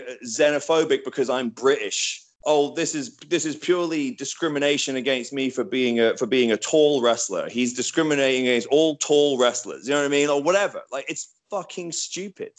Yeah, So I it's mean, like, I'm not a fan of cancel culture at yeah. all. So and my point is, it's like the people who are making the point say, oh, well, count me out if Cornette's part of it. Who are you trying to impress? You're not earning points with anyone by saying this. Like, and hey, if that's genuinely how you feel, like, then I'm sorry you feel that way, and I guess we'll see you down the road. If you don't think Cornette Jim Cornette brings value to that commentary position, is then the you're best. insane. He's the best extemporaneous speaker available in the business today, and maybe of all time, except for Bobby Heenan. One of my goals in this podcast has been to learn as much as I can about the NWA and get involved with that. And the man has forgotten more than I'll ever know. His knowledge of the business notwithstanding, he's been hired as a broadcaster because he's an excellent broadcaster. So, in other words, if you don't like what he says on his podcast, that's not really relevant to what he's going to say on our show, because he's not doing his podcast on our show. He's broadcasting the NWA product, and he's the most qualified person to do it.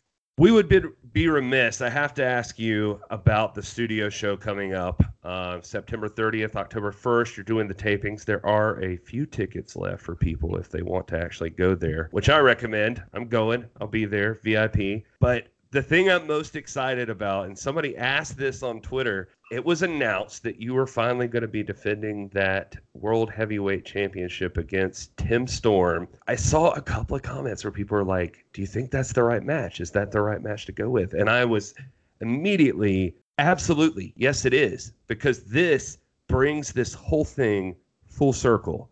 This is the match that we have all wanted to see, because we got it once, technically twice, sort of, where you won your first championship, but people have wanted to see Tim Storm get his next opportunity. What does it mean for you, like this whole thing? I mean, as far as that goes. I'm glad. Like, I'm just glad that it's a badge of honor for me to be able to take something and take it full circle over a 2-year period. Like, that's not easy to do in wrestling anymore, and most people aren't afforded the luxury, right? Like, we happened on this great opportunity with Tim, and he's he's just a fascinating character, and people really got into him. And I think that he is as important to the tapestry of this new era NWA and the heights we eventually reach as anyone. They could have just pretended he didn't exist, stripped him of the title, and started with me, and everyone would have gone, oh, right, okay. Right. They've taken Magnus from TNA and Slap the belt on him, and yeah, just because he's a prototypical 6'4", decent physique, decent looking. Okay, great, whatever. Could have been very easily pushed aside by the culture that wants to do that kind of thing. I liked your attempt at staying humbled through that. That was good. Yeah, and instead they went, well, this is interesting, because wrestling fans have got such a at this point, this is one of the things that we talked about. I said, I'm a millennial wrestling fan, and I'm in the business, so I'm obviously jaded, by my experiences in the business, and I've been in it at a fairly high level. And so, so obviously going to be jaded. But I said, I feel like in general, most millennial wrestling fans have a pretty strong bullshit meter now. Yeah. Bullshit detector. So, like, you're already swimming upstream when you're constantly trying to feed them something that deep down they know isn't true. Like, everyone wants to be taken on a ride, but they have to be able to suspend their disbelief. They have to be able to feel like this could be real, you know? So like when some guy who they've followed in another company or followed through their early career and then gets to WWE and they've got a completely different name, that's immediately kind of difficult. You could get away with it more back in the day because it wasn't the internet. So it wasn't as easy to, unless you came from a certain area, it didn't really matter. You know, it could be a bit problematic now, right? And I'm just using that as an example. That immediately puts you under the understanding of like someone else gave him that name. Someone else is controlling this, right?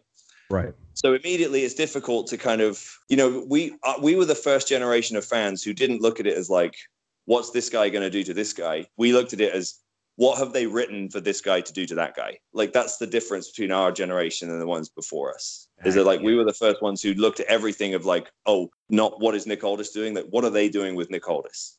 That's a good point. You know? Yeah. And so we kind of looked at it as like, let's not pretend anything. Let's take what, because I said, if we were a boxing promoter, this is what boxing and MMA do better than anyone. They don't. I love when I see stuff happening in boxing and stuff like fights, and people go, oh, that was a work. People in wrestling always go, that was a work. It's like, no, it was an engineered situation. The big difference. Right. Like the promoters and the people pulling the scene, you know, pulling the strings behind the scenes are more than happy for Tyson Fury to upset, you know, someone and them to, you know, Tyson Fury is a phenomenal character, by the way. God, what a, like, yeah, amazing. I agree. Like, he's my hero. But they don't say, okay, now Tyson, now you go say this, and then so and so, you know, you do this, and then you push each other, and then everyone jumps it because you can't do it like that. Right. We're all humans. Like, we all have instincts. We all understand like conflict. So we looked at the situation with Tim, and Dave told me, he's like, Dave, Billy went to go and, you know, meet this guy, and he's like fascinated by him. And then they explained it to me, and I was like, I'm kind of fascinated by him too. And then I saw him on camera. As soon as I saw him on camera, I was like, I totally get it. That's a man, you know, like that's a fucking full grown man.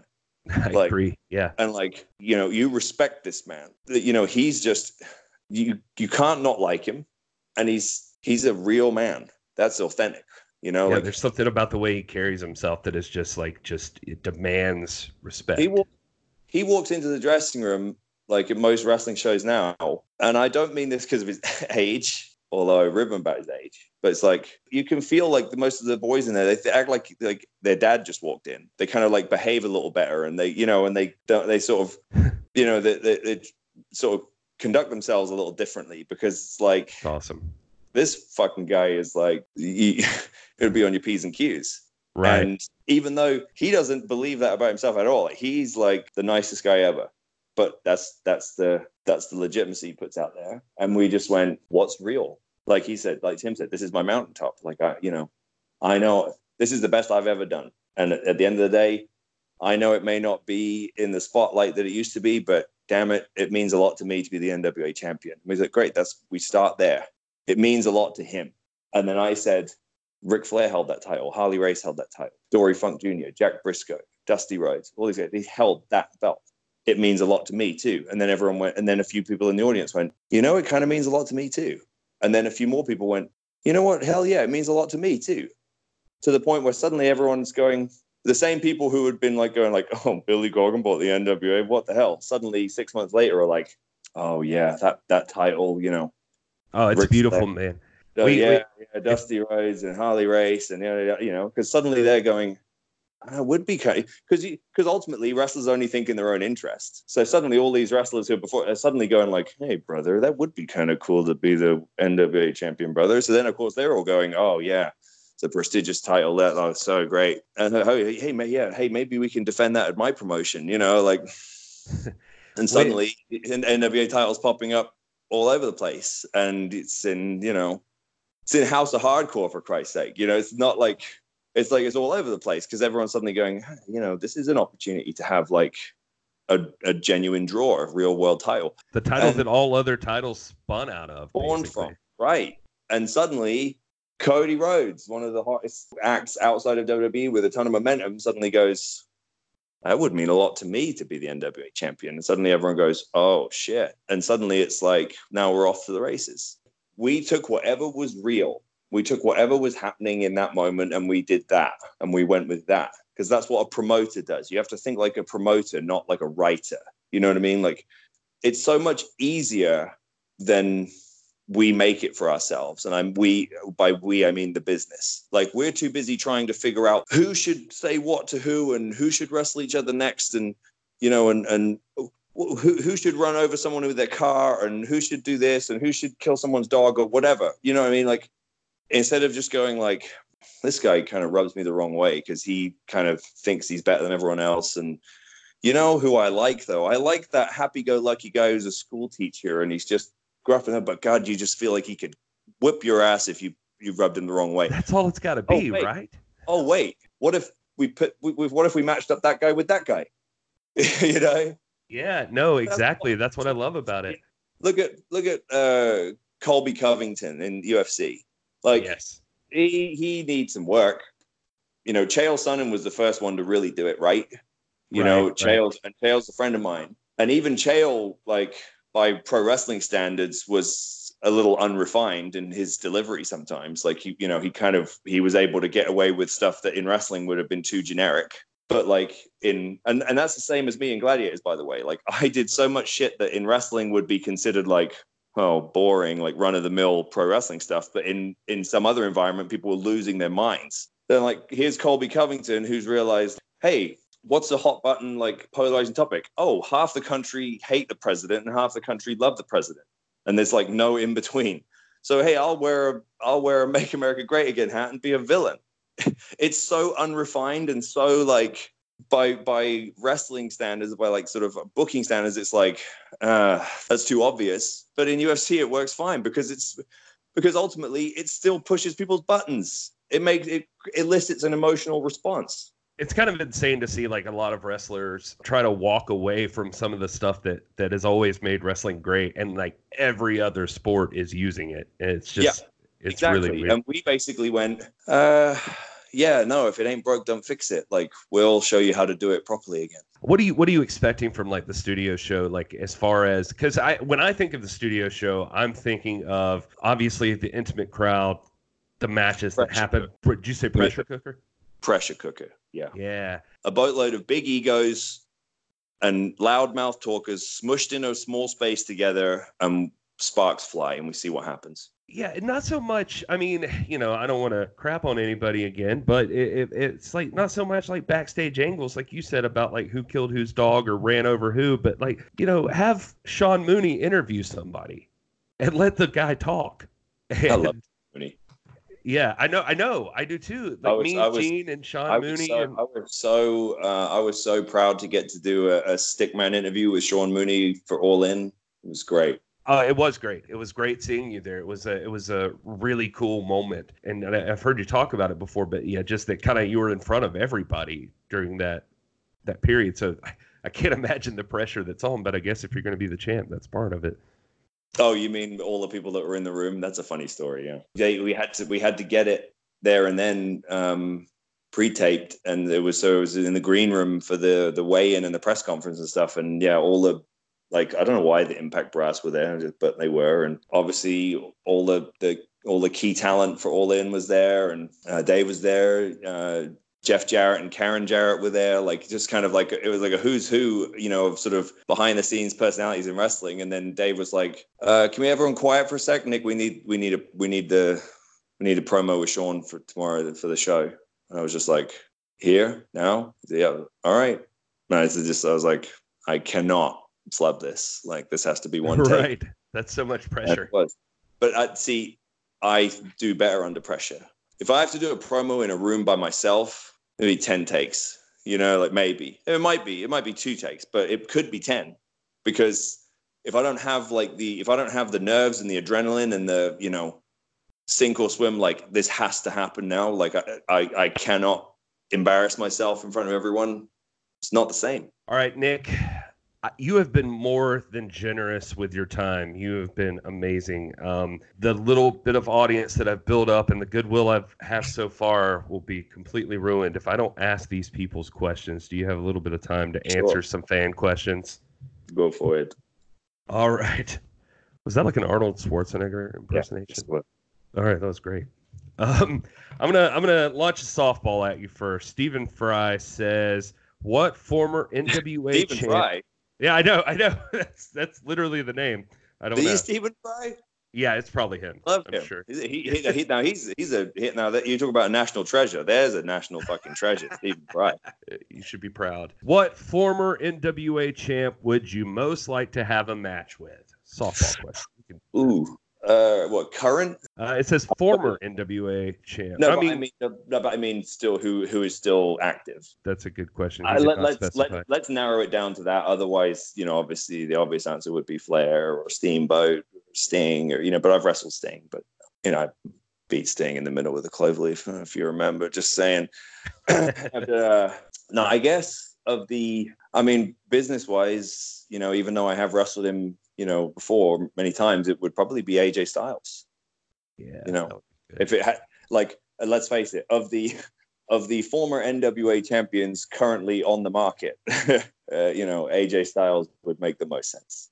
We've got no name here at @fan_NWA. He says, "I'd like to know about the relationship with the three men who walked you to the ring at All In: Jeff Jarrett, Sean Daivari, and Tim Storm." Well, there was four men. There was Sam Shaw as well. I was going to say Sam Shaw. Now Dexter Loomis in NXT. Yeah, clever name. Well, again, it was all real. So they all had relevance to my career. So Sam Shaw and I met at Harley Race's camp. We've been friends ever since. He's one of my closest friends, one of the best people I've ever known. And he was a groomsman at my wedding. We're very tight. Our kids are friends. We're like brothers. So that one's easy. Sean Daivari was my roommate.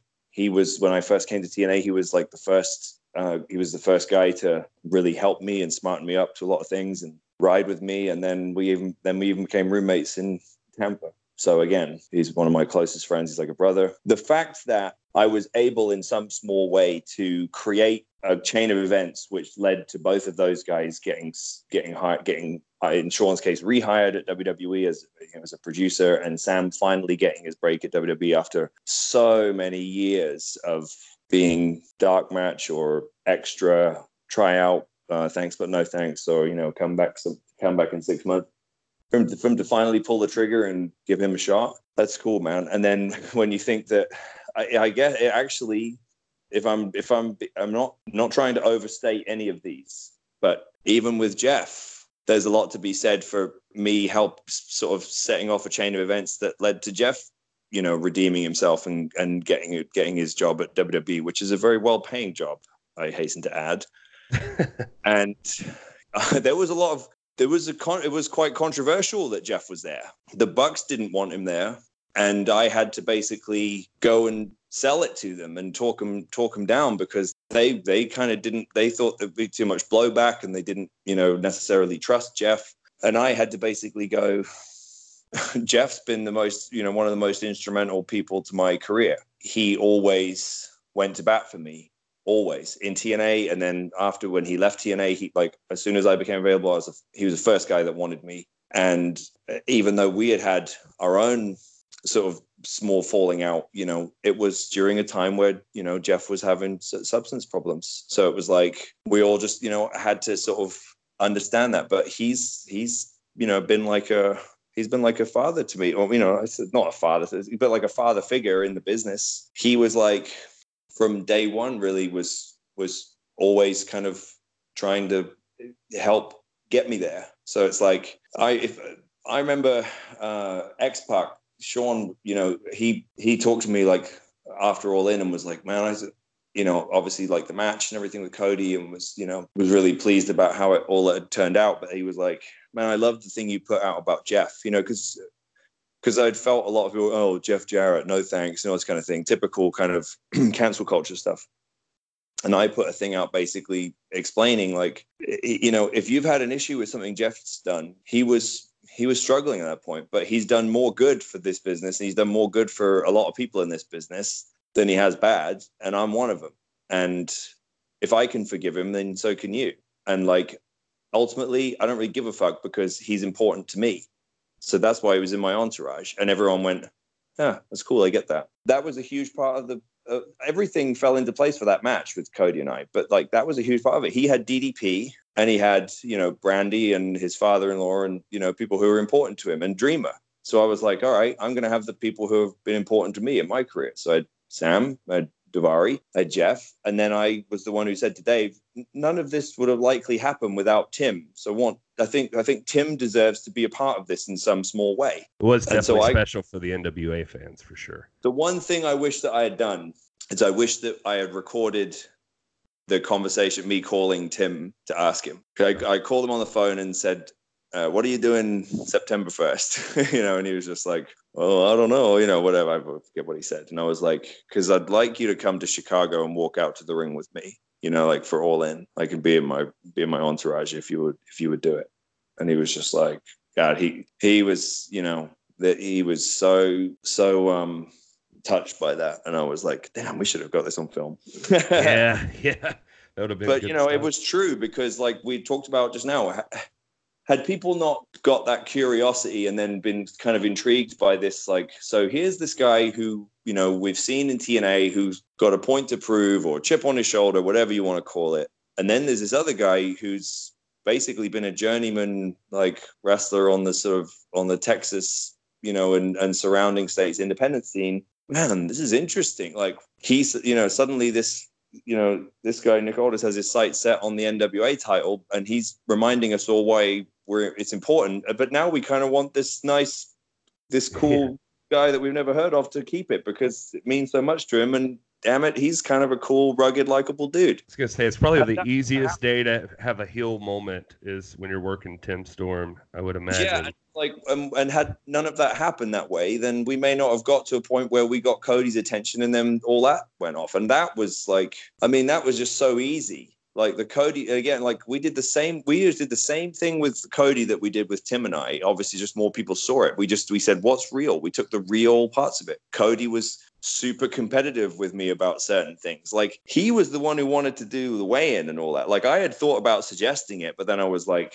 you know, it's not my show. Like, and you know, I didn't think they'd go for it. And then Cody was one who was like, I think we should do weigh-ins. And in my mind, I was thinking, what you mean is you want to do a pose down, you know, like, because I knew that he had in his mind, he wanted to like bulk up and then shred down, you know, and be like shredded for All In and you know, and kind of show me up, you know, like for the better physique. I knew that he wanted to do that, you know, and I knew that I would be superior in that area. But I knew that he wanted to be competitive with me on every level because he likes that. And he wanted to, you know, and he sensed that with he and I, that we had this understanding with each other right from the beginning of like, we're like necessary enemies. We both genuinely believe we can be like the most important guy on any show. We're going to genuinely compete with each other. Patrick Ballman. This one's easy. It's the standard interview question. Where do you see yourself and the NWA in the next 5 years?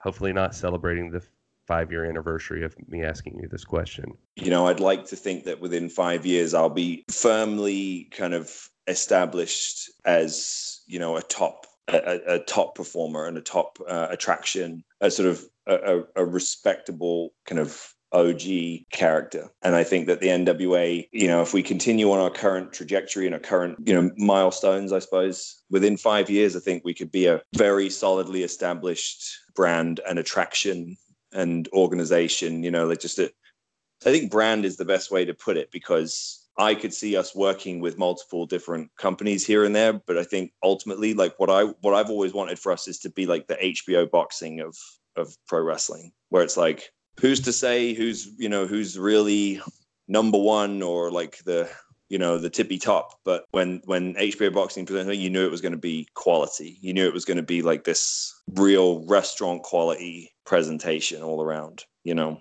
Every single element of it was going to feel really, really important and special. I love that. He also asked Nick, when with the NWA getting back to its roots in the recorded studio recording, he says, are there any wrestlers in particular that you're looking toward for inspiration in regards to promos or in-ring work? I guess he's thinking of former NWA stars and that sort of thing. Oh, well, it's all I've been. It's all I've been watching, to a degree. Nothing that would come as any surprise. But Flair and Dusty, and going back like Rock and Roll Express, I watch all promos, sort of good and bad. And I've watched back so much studio stuff, and been sort of looked at some and been like, man, I didn't realize that so and so was such a good promo. And then I've looked at others where I've thought, wow, that kind of went off the rails. But it was like it just all felt different then. That's what I've taken away from it mostly. It was like it was real, it was gritty and authentic. Like what you were watching was, though you knew no matter how good the promo was in terms of the delivery, you knew it was coming from their heart. You knew that those guys were speaking it and it was coming from their guts. And that's the essence really of what we're trying to achieve. And so when I look at the people we've amassed for these shows, these first sort of shows that we're going to do, like I can't wait to see it. Like I can't wait to see, I feel like everyone's going to just fire each other up so much, and we're going to suddenly have a situation where hopefully we can create like a really unique sort of flavor in this business. Robski McFadden, Nick, I don't know if this is an insulting question because I have no idea, so I apologize, but he asked, when you were the leader of the Gladiators, did you ever win one time without the refs having to declare a technicality? John Anderson had it in for me. I was undefeated on Earthquake in season 1, which was the sort of wrestling type event. It was basically like sumo wrestling on a moving platform. I did pretty good on Hang Tough too. I mean, I was not good at Powerball. That was the one I got smoked on a lot. Once I figured out that I could be the guy in the middle, I was all right at that too. So I don't know what he's talking about. This person asks, Adam Walker, do you think being British as a wrestler that you have an additional barrier to opportunity over U.S. counterparts due to stereotypes? No, I don't think so.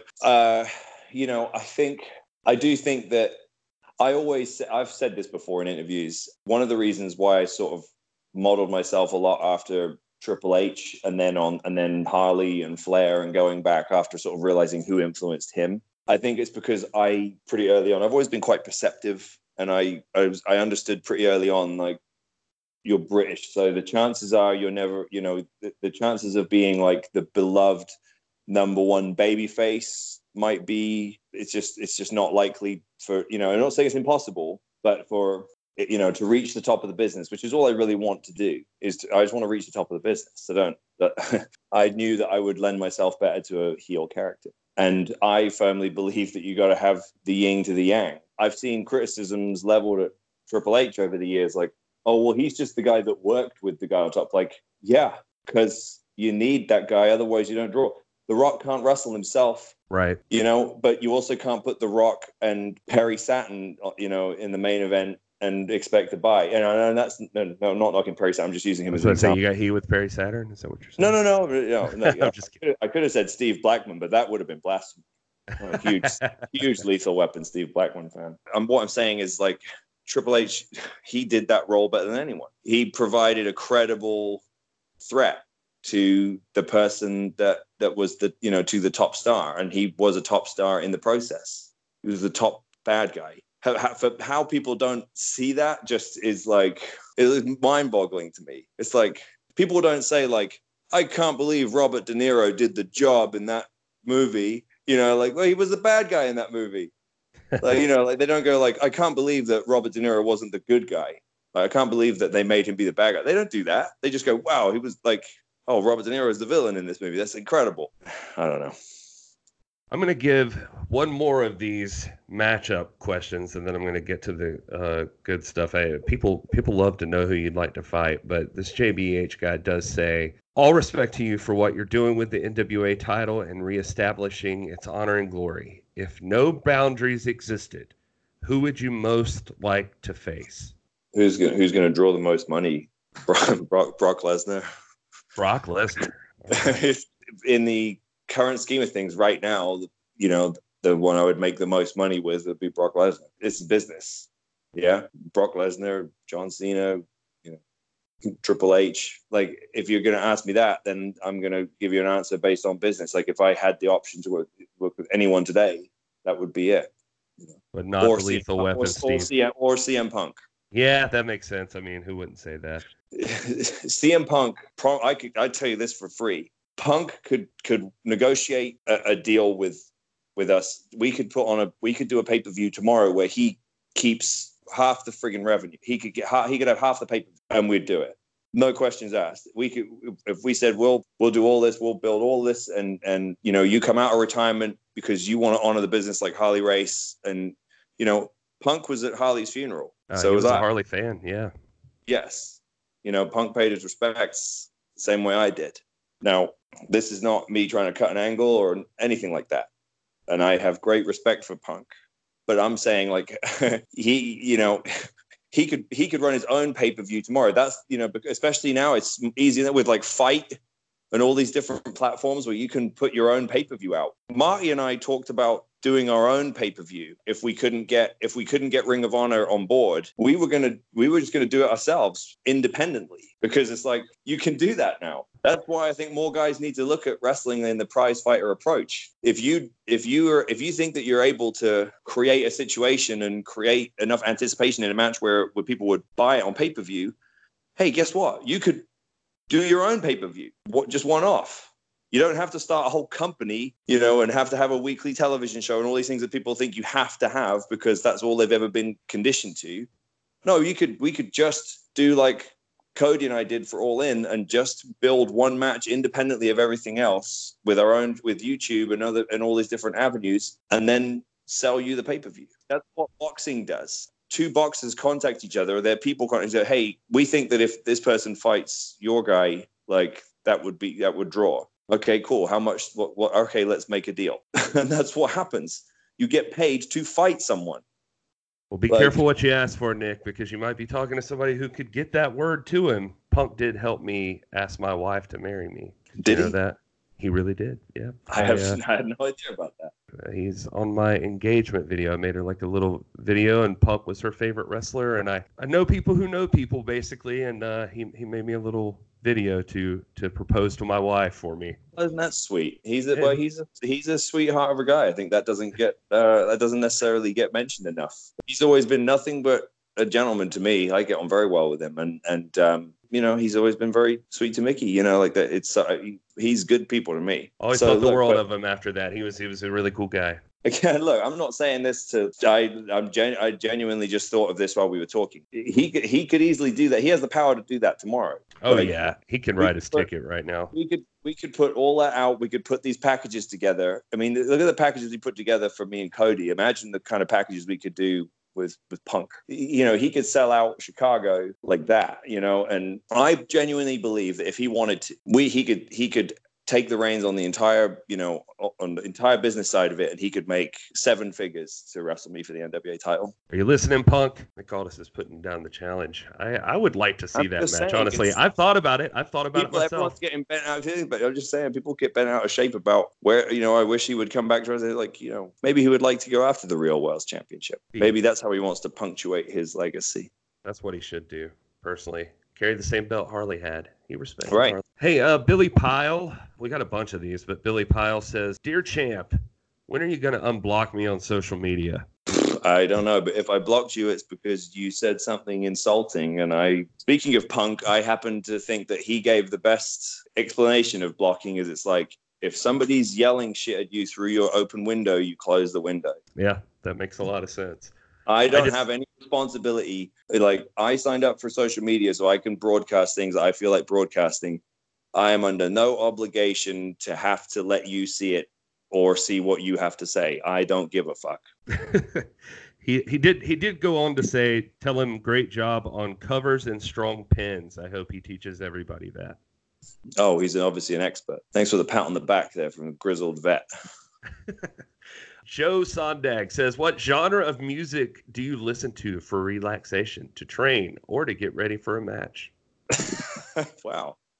Well, the there might be different ones for all sense, but I have a very, very eclectic music taste, and I am not a music snob by any means. Like, I will listen to Taylor Swift if I feel like it, or I will listen She's to, going to come up again, Nick. or if I will listen to, if I hear a Nine Inch Nails or Disturbed or shit. I have a whole hip hop playlist. Like, I listen to hip hop and rap, like a lot of, I do like a lot of what I call classic era hip hop, like, Biggie and Tupac, and I listen to a lot of that when I train. Like, that's the kind of, that's my favorite type of hip hop. But if I hear something and I like what it does to me, I will keep it and I will use it, like, for multiple things. Like, I'm a big fan of The Weeknd, for example. That's one I listen to a lot when I'm getting into the mindset of, like, the National Treasure character with the suits and that's the kind of stuff I listen to put me in the mood when I need to be on. Jason Scott says, where's Doug Williams? Is he going to show up in the NWA?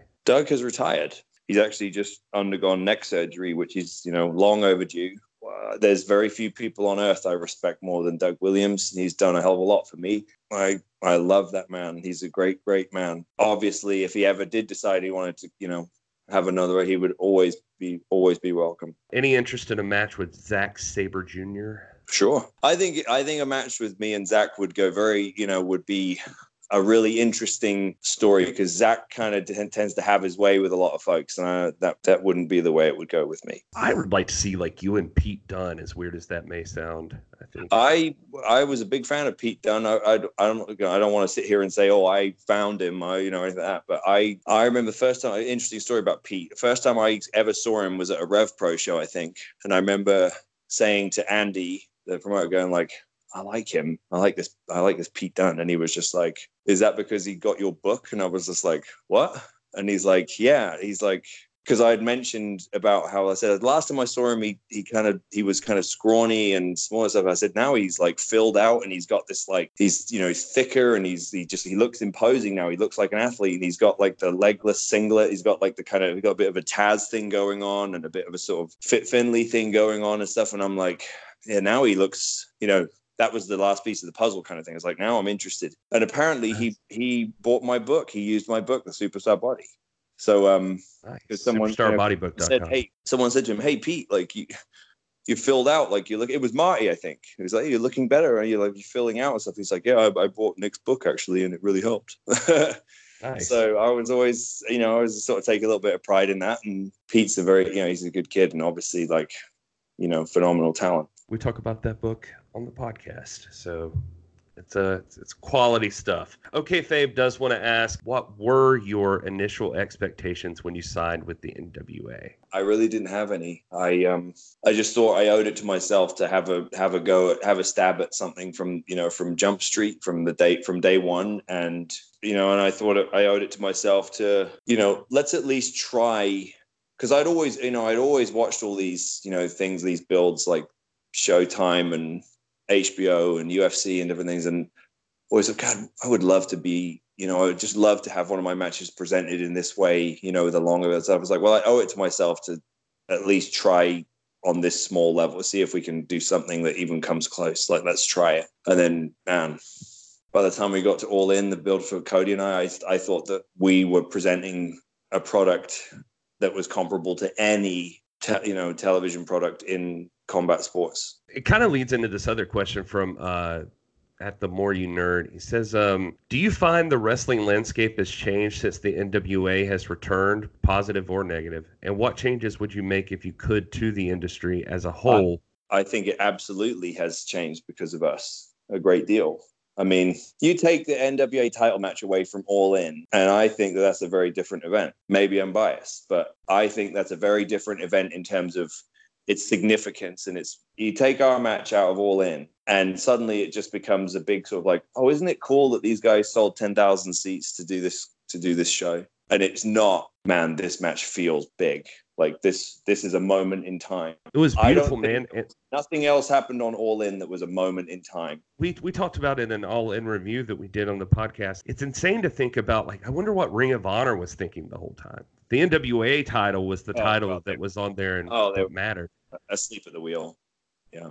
Yeah, it was such a weird. It's like I don't want to get into all that, but yeah, like it's it's obvious that like they're asleep at the wheel, man. And they just Like paid for like a proof of concept for like they another right, promotion. they paid for these guys to do an audition for this billionaire, and I did like I knew nothing about that. I didn't know that Tony was there. He told me about that when I spoke to him on the phone. And he said, "Oh yeah, I was there watching the Nice. whole thing." Any chance of a relationship with New Japan? Casey Taylor wants to know. There's always a chance. I don't know. They don't seem to they have not been receptive to us at all. So we don't waste time trying to change their minds. All right, I got this a few times. I'm going to ask this, then we'll get to a couple of fun ones, and then be wrapping up here. But a lot of people asking if you could partner with anybody for the Crockett Cup, who would it be? Oh, Might not want to pick Marty. That didn't go so well last time. yeah. Well, I suppose this would be. What about this? If I could pick anyone to be a tag partner for the Crockett Cup, what about Cody? Yeah, that would be pretty awesome. That would be kind of unique, right? Like we could have, again, because of the significance with, with Dusty and, and obviously then our own history and then everything all kind of wrapped. That's what I like it when things have layers of nuance, This person was nice enough to take the pressure off me. So if you want me to screw off when I ask this question, just feel free. But they said, this is from Fred. He says, it's been a topic of discussion on the podcast before, and I don't want to put at Rock and Roll Gary in the position of having to ask you this, but what are your thoughts of someone like Jazz or Tessa Blanchard challenging for the 10 pounds of gold, or just your thoughts on intergender matches in general? Yeah, that's what I thought. There's no way to answer this like without it triggering, a bunch of people. But it's not something that I give any thought to. Okay, fair enough. All right, so then we move into territory where I've got to ask you this, or he'll have my head. You obviously know I have buddied up with Adam Rotella from 10 Pounds of Podcast and his little video show and stuff.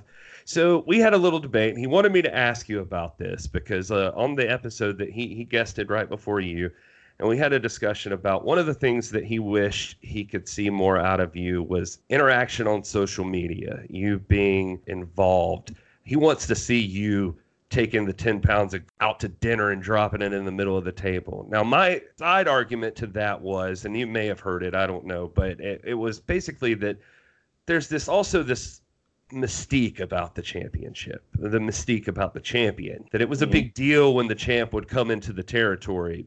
It would sell out always, like it was, but you didn't see the champ all the time.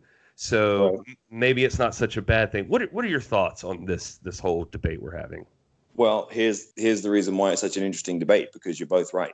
Oh, I like that. Okay. You're both, yes, I choose to be judicious with, how and when the championship is seen, because I want it to feel special. And it is special. It's the oldest, the longest running, most prestigious World Championship currently in circulation.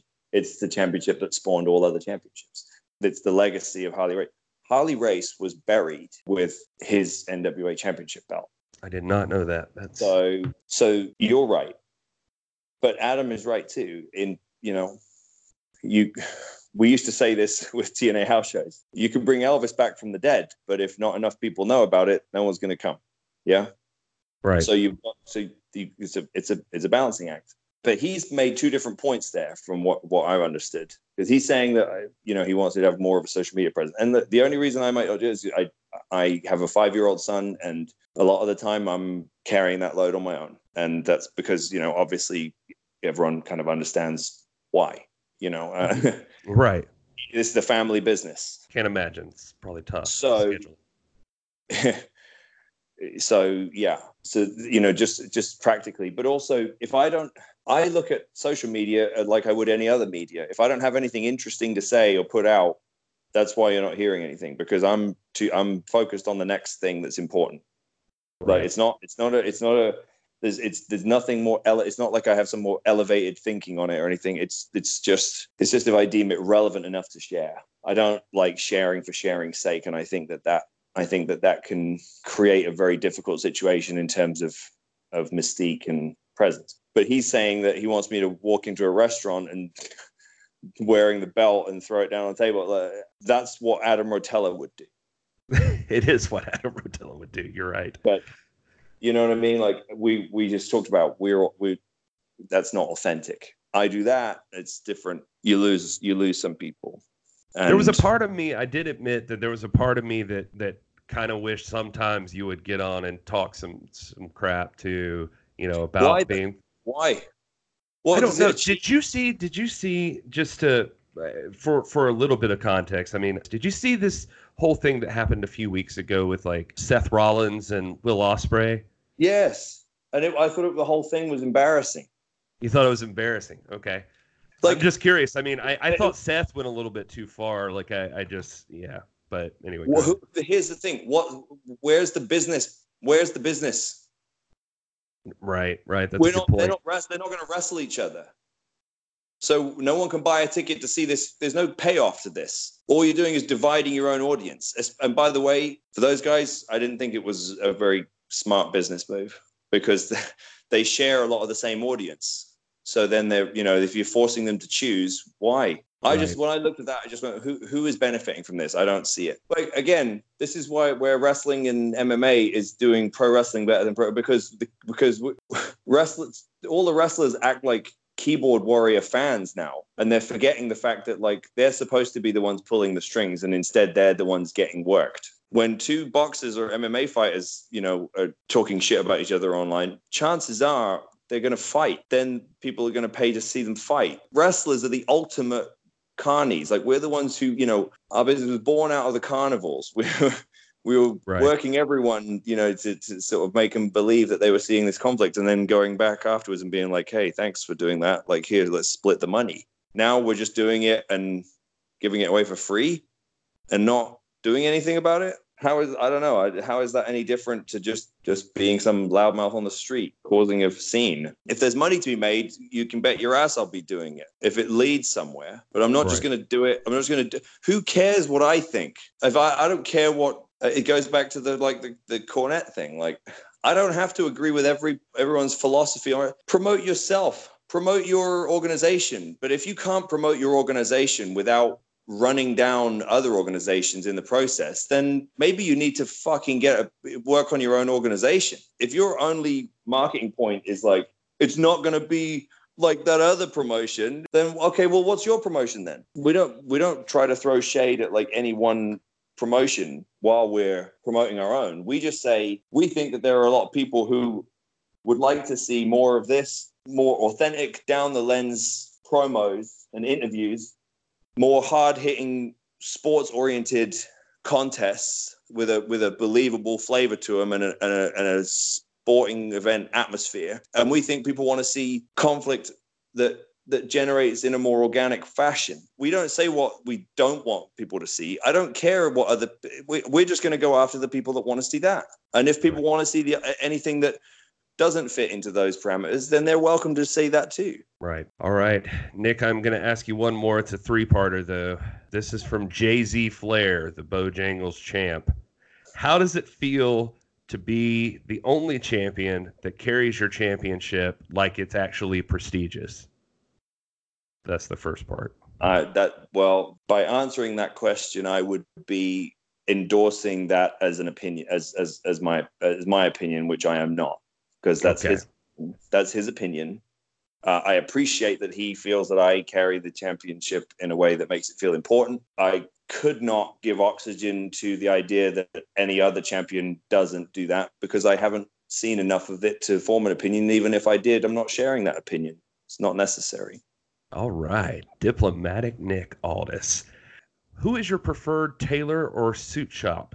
Oh, I don't really think I have one. I mean, I like certain brands seem to work with me better, like Hugo Boss and Pronto Uomo, Calvin Klein. I get, but I don't know. I mean, as far as like tailoring and stuff, I don't. Yeah, I've had suits made in Europe, and I've even had some tailored in Vietnam, and I've had some tailored, here in the States. Sometimes you just get it right. Like I've got I don't know how many TaylorMade suits I have now, but out of all the ones I have, which is definitely like double digits, it's like I still have sort of 3 or 4 that I end up going to more often than not, just because like I know that they're going to fit in a way that's like, you got to feel it, man. Like once you put it on, it's got to be just right. When you know that you've nailed the look and it's like the whole thing's come together, it's unstoppable. It's awesome. Speaking of Taylor, his third part of this question and the final fan question is, what is your favorite Taylor Swift song?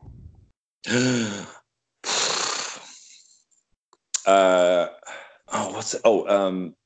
I think gun to my head, Style. You heard it here. Nick Aldis's favorite Taylor Swift song. Nick, I promised you before we started recording, I said no gotcha questions, but I'm going to ask you this one real quick. I heard a story. Did Taylor Swift slide into your DMs at some point?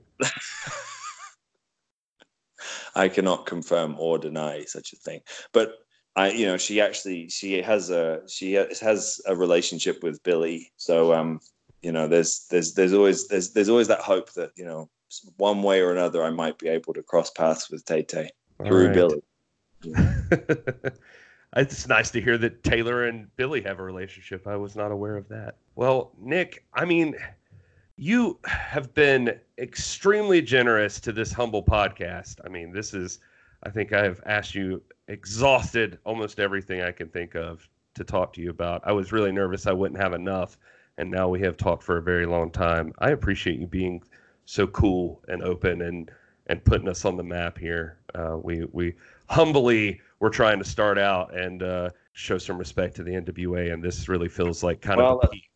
Yeah, well, I understood that and appreciated that, and this was my way of trying to help you out. Right, man. Well, I mean, you named your show "This Is the NWA." I mean, I can only assume that came from my promo at Crockett Cup. The thing is if you all right, well, since you brought it up, when I saw you at the Crockett Cup, before the Crockett Cup, I gave you a sticker of my podcast, and it says "This Is the NWA." So I've always been maybe you subconsciously gave it to me.